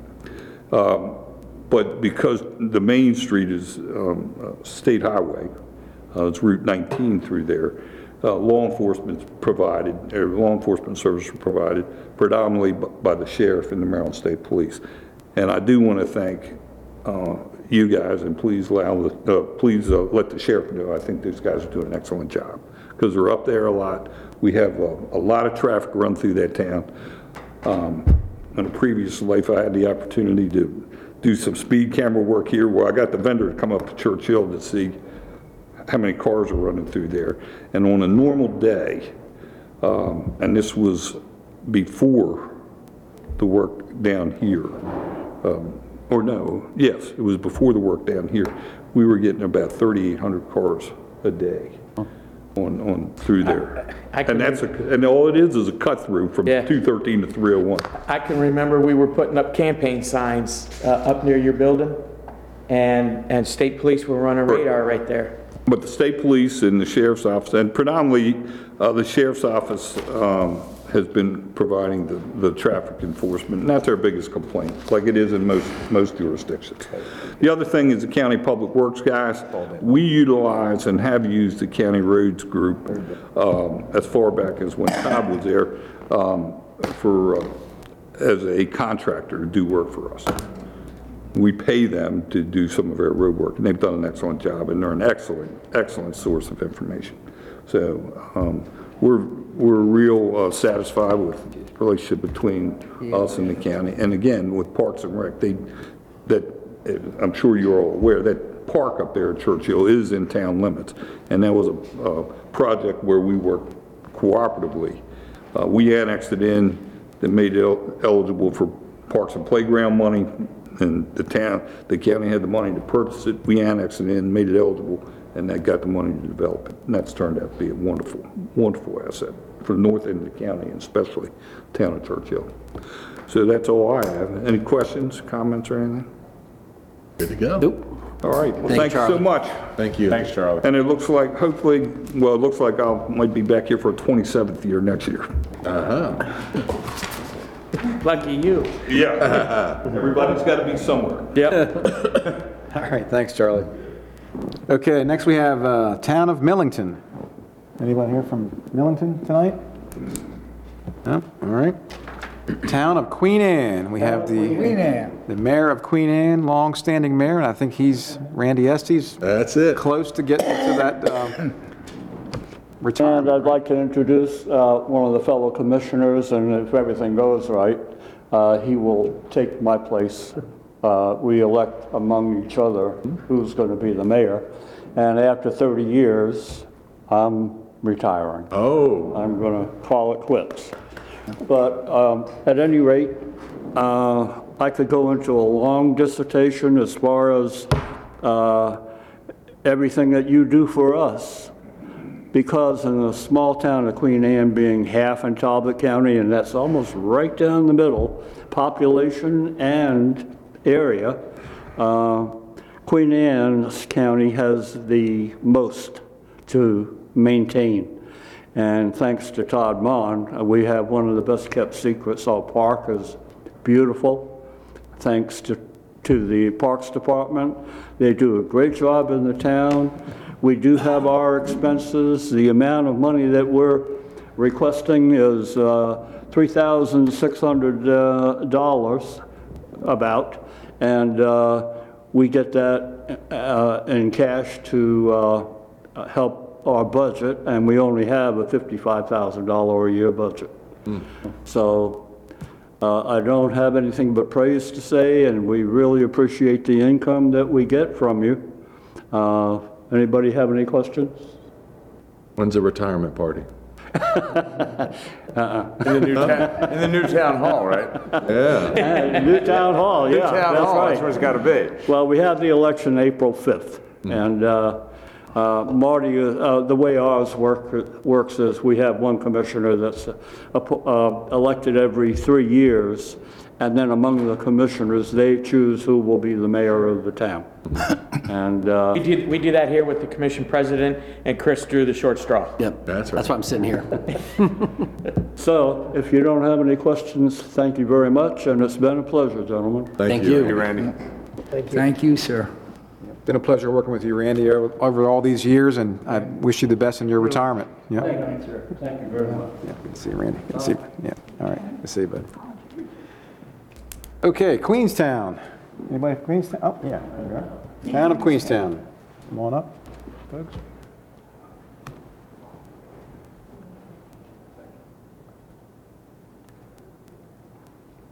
Good evening, gentlemen. Good evening. My name is Pat Bowl, and I'm the head of the Finance Department for the town of Queenstown.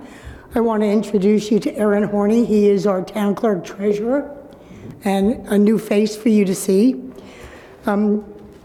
I always kind of make the little bit of the speech that Queenstown is a town of volunteers because we have 4 employees, 2 are in public works and 2 are in administration.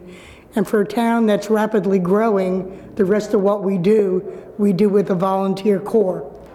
Our commissioners are not paid, they're all volunteers.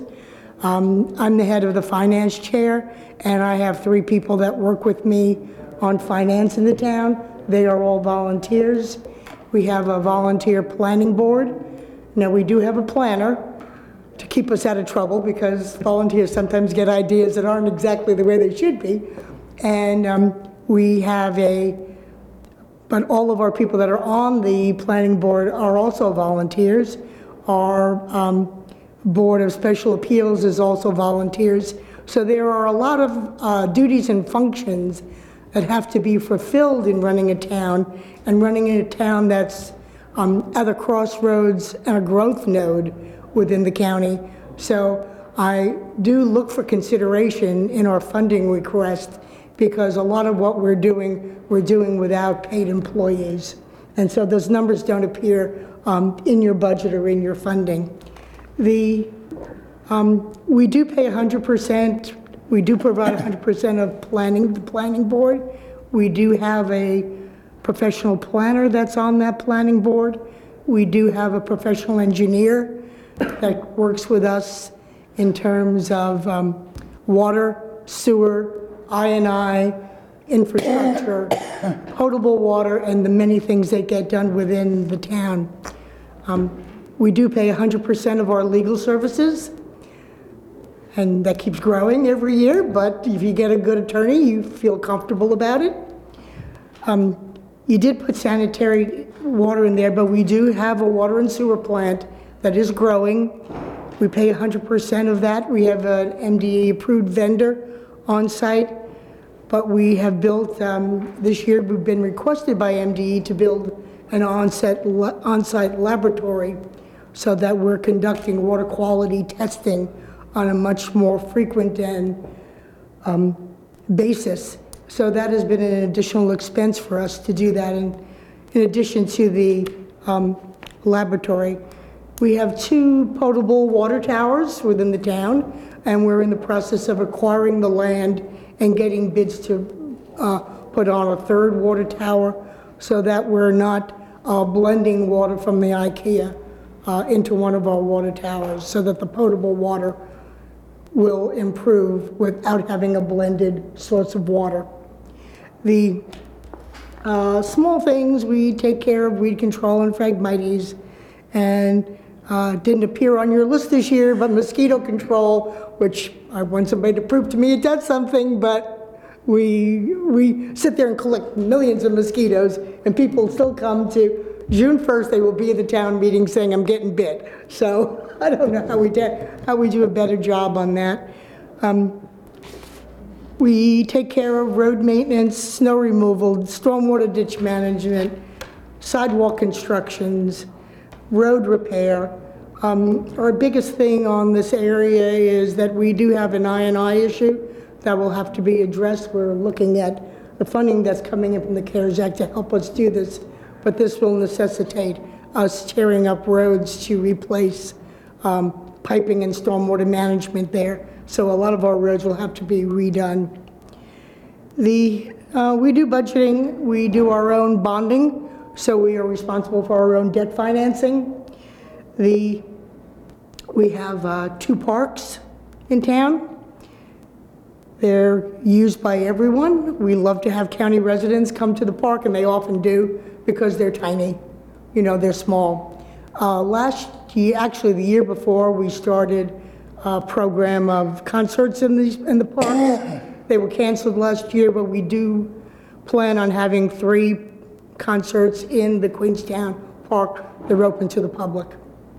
We have 2 docks, municipal docks. They are not restricted to only town residents. And if you look at our waiting list, half the people that are on the waiting list are from the county. But we do have to maintain the docks. We have to provide electricity. We provide sanitation at these docks. We have like I said, we have to maintain the docks. We have to maintain the landings. Right now, we're looking at potentially doing some dredging into this area.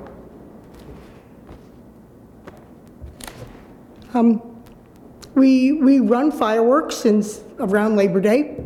We do it intentionally so that it doesn't interfere with the fireworks that are at the Narrows and that are at the Centerville dock during the 4th of July. We do this in Labor Day.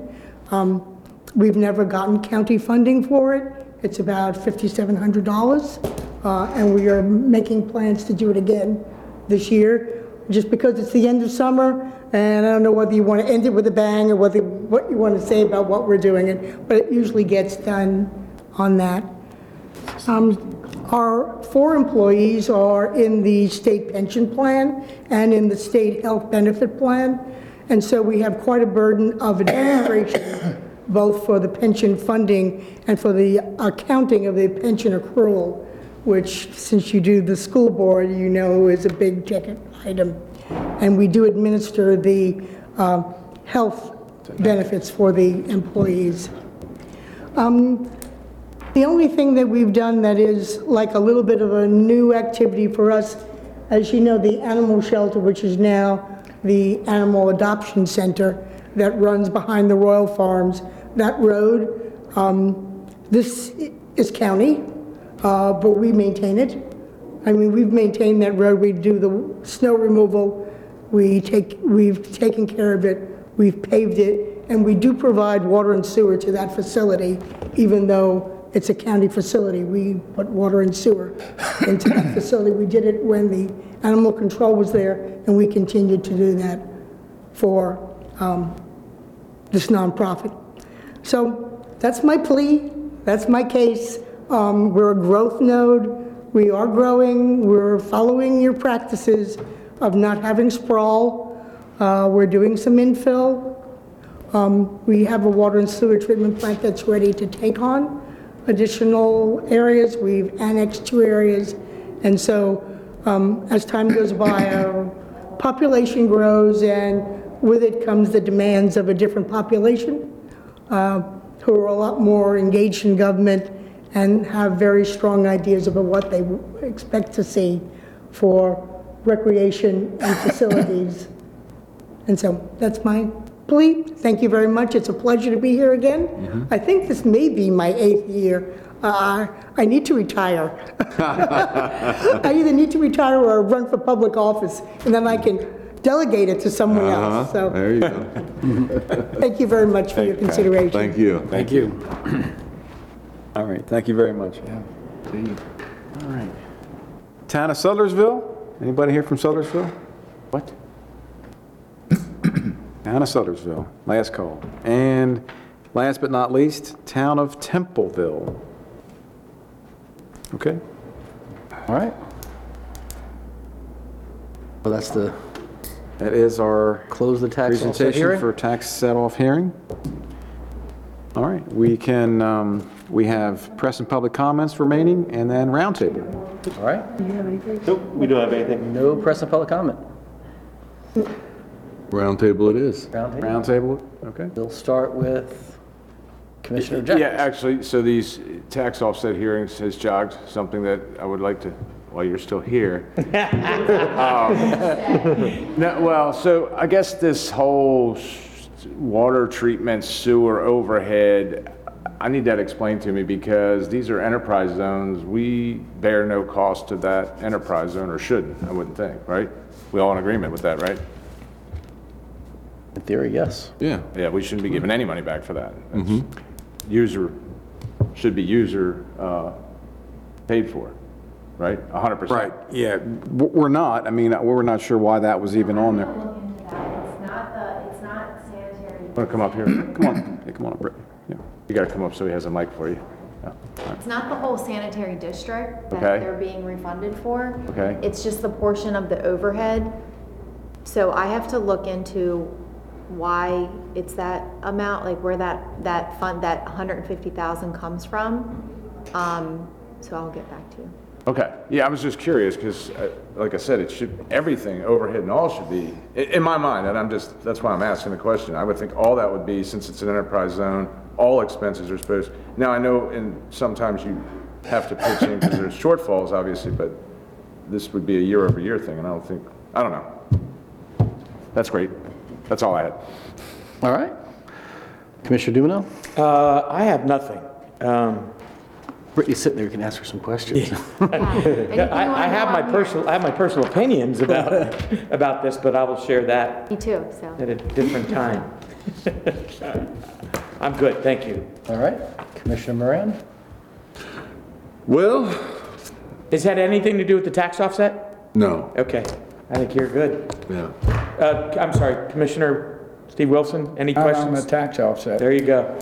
Thank you, Brittany. You know where to find me. Thanks, Brittany. I guess I'll just say that the steel plates are back out again on the bridge. But they will be done by Memorial Day. It's only 5 joints they have to do, and I'm sure another one's going to appear here within the next week because they have 3 of them. And so if they can get those 3 done in a month and then 1 more month to finish the last 2 hopefully by Memorial Day, they'll be done and off the bridge. A letter was sent out today by Jim Ports, the director of MDTA, acknowledging the fact that the bridge issues are capacity issues, and they acknowledge that, and that's what they're working towards, a new crossing. And so I think we'll get the letter and put it on our website so people can read it. And he did make mention to Queen Anne's Conservation's statements that the original study done, I think in 2014, was flawed because of how they used some of their counts and whatever, and he rebuffs all that and says that's not the case at all, that the study is very thorough. They went through Baltimore BMC, the Baltimore Metropolitan Council, and the Washington Metropolitan Council with their traffic people, so they have yet to see that report, where that information came from. We have yet to see that report, so I would like to see the report. So that's what's going on there. And anybody that's noticed that drives that bridge notices an immense amount of construction now moving forward on the Broadneck Peninsula, moving eastbound, and that was all from that emergency legislation that MDTA put in. That we signed a letter of support for that to move forward on the western shore side of the Bay Bridge. And all of that is gates. All of that is overhead signage and the gates that will automatically close lanes down. And, it's kind of a shame, I don't know and we're going to find out at the next Bay Bridge Reconstruction Advisory Group, we're going to find out what the time frame is on the eastern shore, because there's so much of a distraction out there, so much with the barrels, concrete barricades and construction. I'm just a little worried that, wandering eyes come the beach season will get in an accident there, so hopefully we can get some answers for that. And in his closing comments in the letter, said by, coming up here in April, they're going to have the testimony. You can come in and written testimony or verbal testimony of what you feel about where the bridge should go. And they intend to have their Phase 1 NEPA final recommendation done by the winter of 21-22, which is again, 8 to 10 months away to have that done. And the last sentence says, and to move forward with phase 2 of the NEPA is dependent on if funding is available or if they fund it. So they haven't funded it, and that's the update on what's going on with the bridge. The only other thing is, if you want me to talk about that House Bill 655, or should we just wait and see what happens? Wait, I just wait to see on that one. Huh? I don't want you getting all red like you were earlier. When you testified. I'm done then. I'm done. You need to go home on a good note. Oh, yeah, I hear you. Commissioner Wilson. Gosh, I think it was the last meeting I was remarking on the unusual statistic that what the hospital rate and the hospitalization rate in the United States was, and that it had dropped in this really very unexpected and unprecedented way in the last 8 weeks. That at the time I spoke last on the subject, which I think was 2 weeks ago, it had dropped from 96,000 occupied, COVID-occupied beds in the country to 44, which in 6 weeks is pretty astonishing. Well, today it is now 32, and it is proceeding on downhill at a rate suggesting that by the end of April or May, particularly with more vaccine and warmer weather, this thing is going to really submarine down to almost nothing sometime around early May. And that is going to be a very peculiar moment for the United States, because it's one thing to have a fairly robust infection rate, but if you don't have anybody hospitalized, it begins to resemble much more a regular flu than it does a pandemic. And I ask everybody to reflect on what the consequences of people in the government warning that you've got a serious disease when you don't have anybody in a hospital. And we're going to be statistically pretty close to that in not many weeks, I think, unless maybe one of these variants pops up. Now, that does not mean that the disease is without consequence, because if you have a lot of infected people, you could have a variant that popped up, but still get back to concentrate on that hospitalization rate. If nobody's in the hospital, who's going to mind the dangers of it when they aren't effectively there? So I think that's a very interesting point for everybody to consider.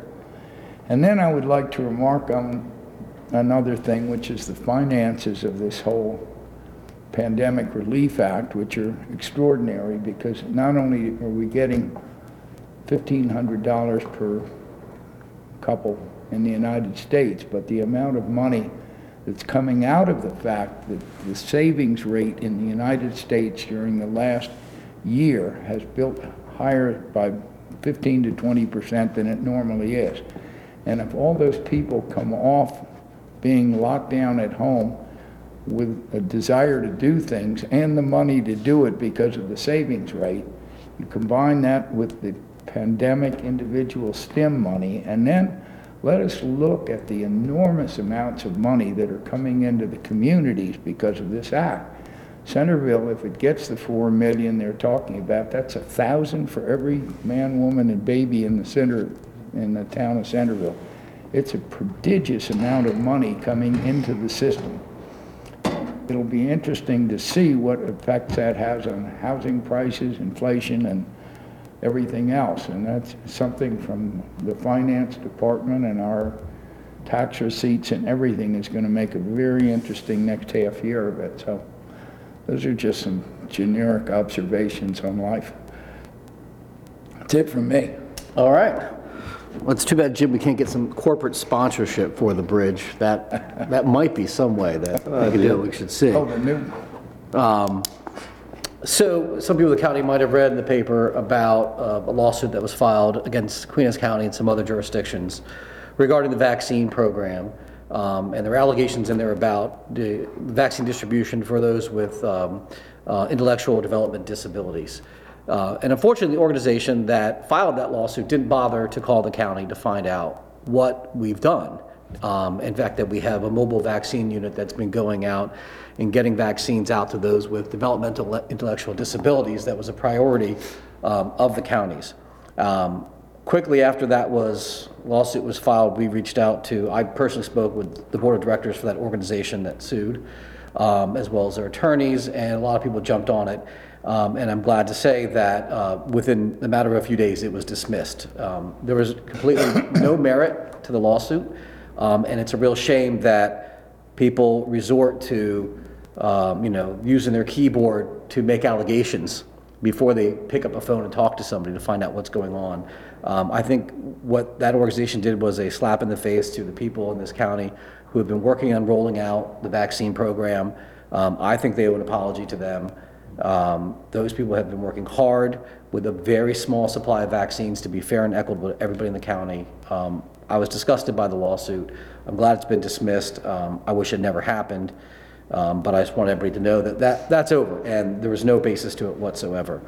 On a lighter note, Parks and Recs has informed me that they have been finding bunny tracks in our parks. And I think what that means is Easter is coming.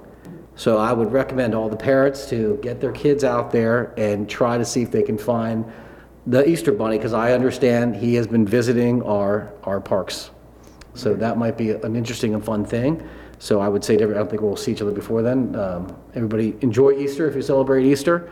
I know my kids will be looking forward to it, and another way for my wife to spend some more money on the kids. So our savings rate, Commissioner Wilson, has not increased over COVID, but I was going to say, I got to find out what people Stevie's talking to, because I'm not sure I fit that category right now. How to spend their money. I'm hoping to get a stimulus just to take care of my kids, so.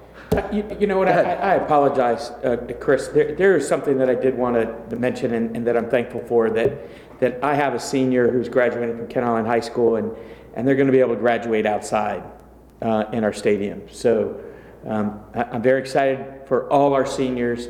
I feel bad for the seniors that didn't have that luxury last year, but I'm glad that it's working out for the seniors of both our high schools this year. So kudos to that. That's excellent. That's a big deal. It really is. Big deal. And with that, I'll entertain a motion to adjourn. Make a motion to adjourn? Okay, second. All right, all in favor? Aye. We're adjourned. Check.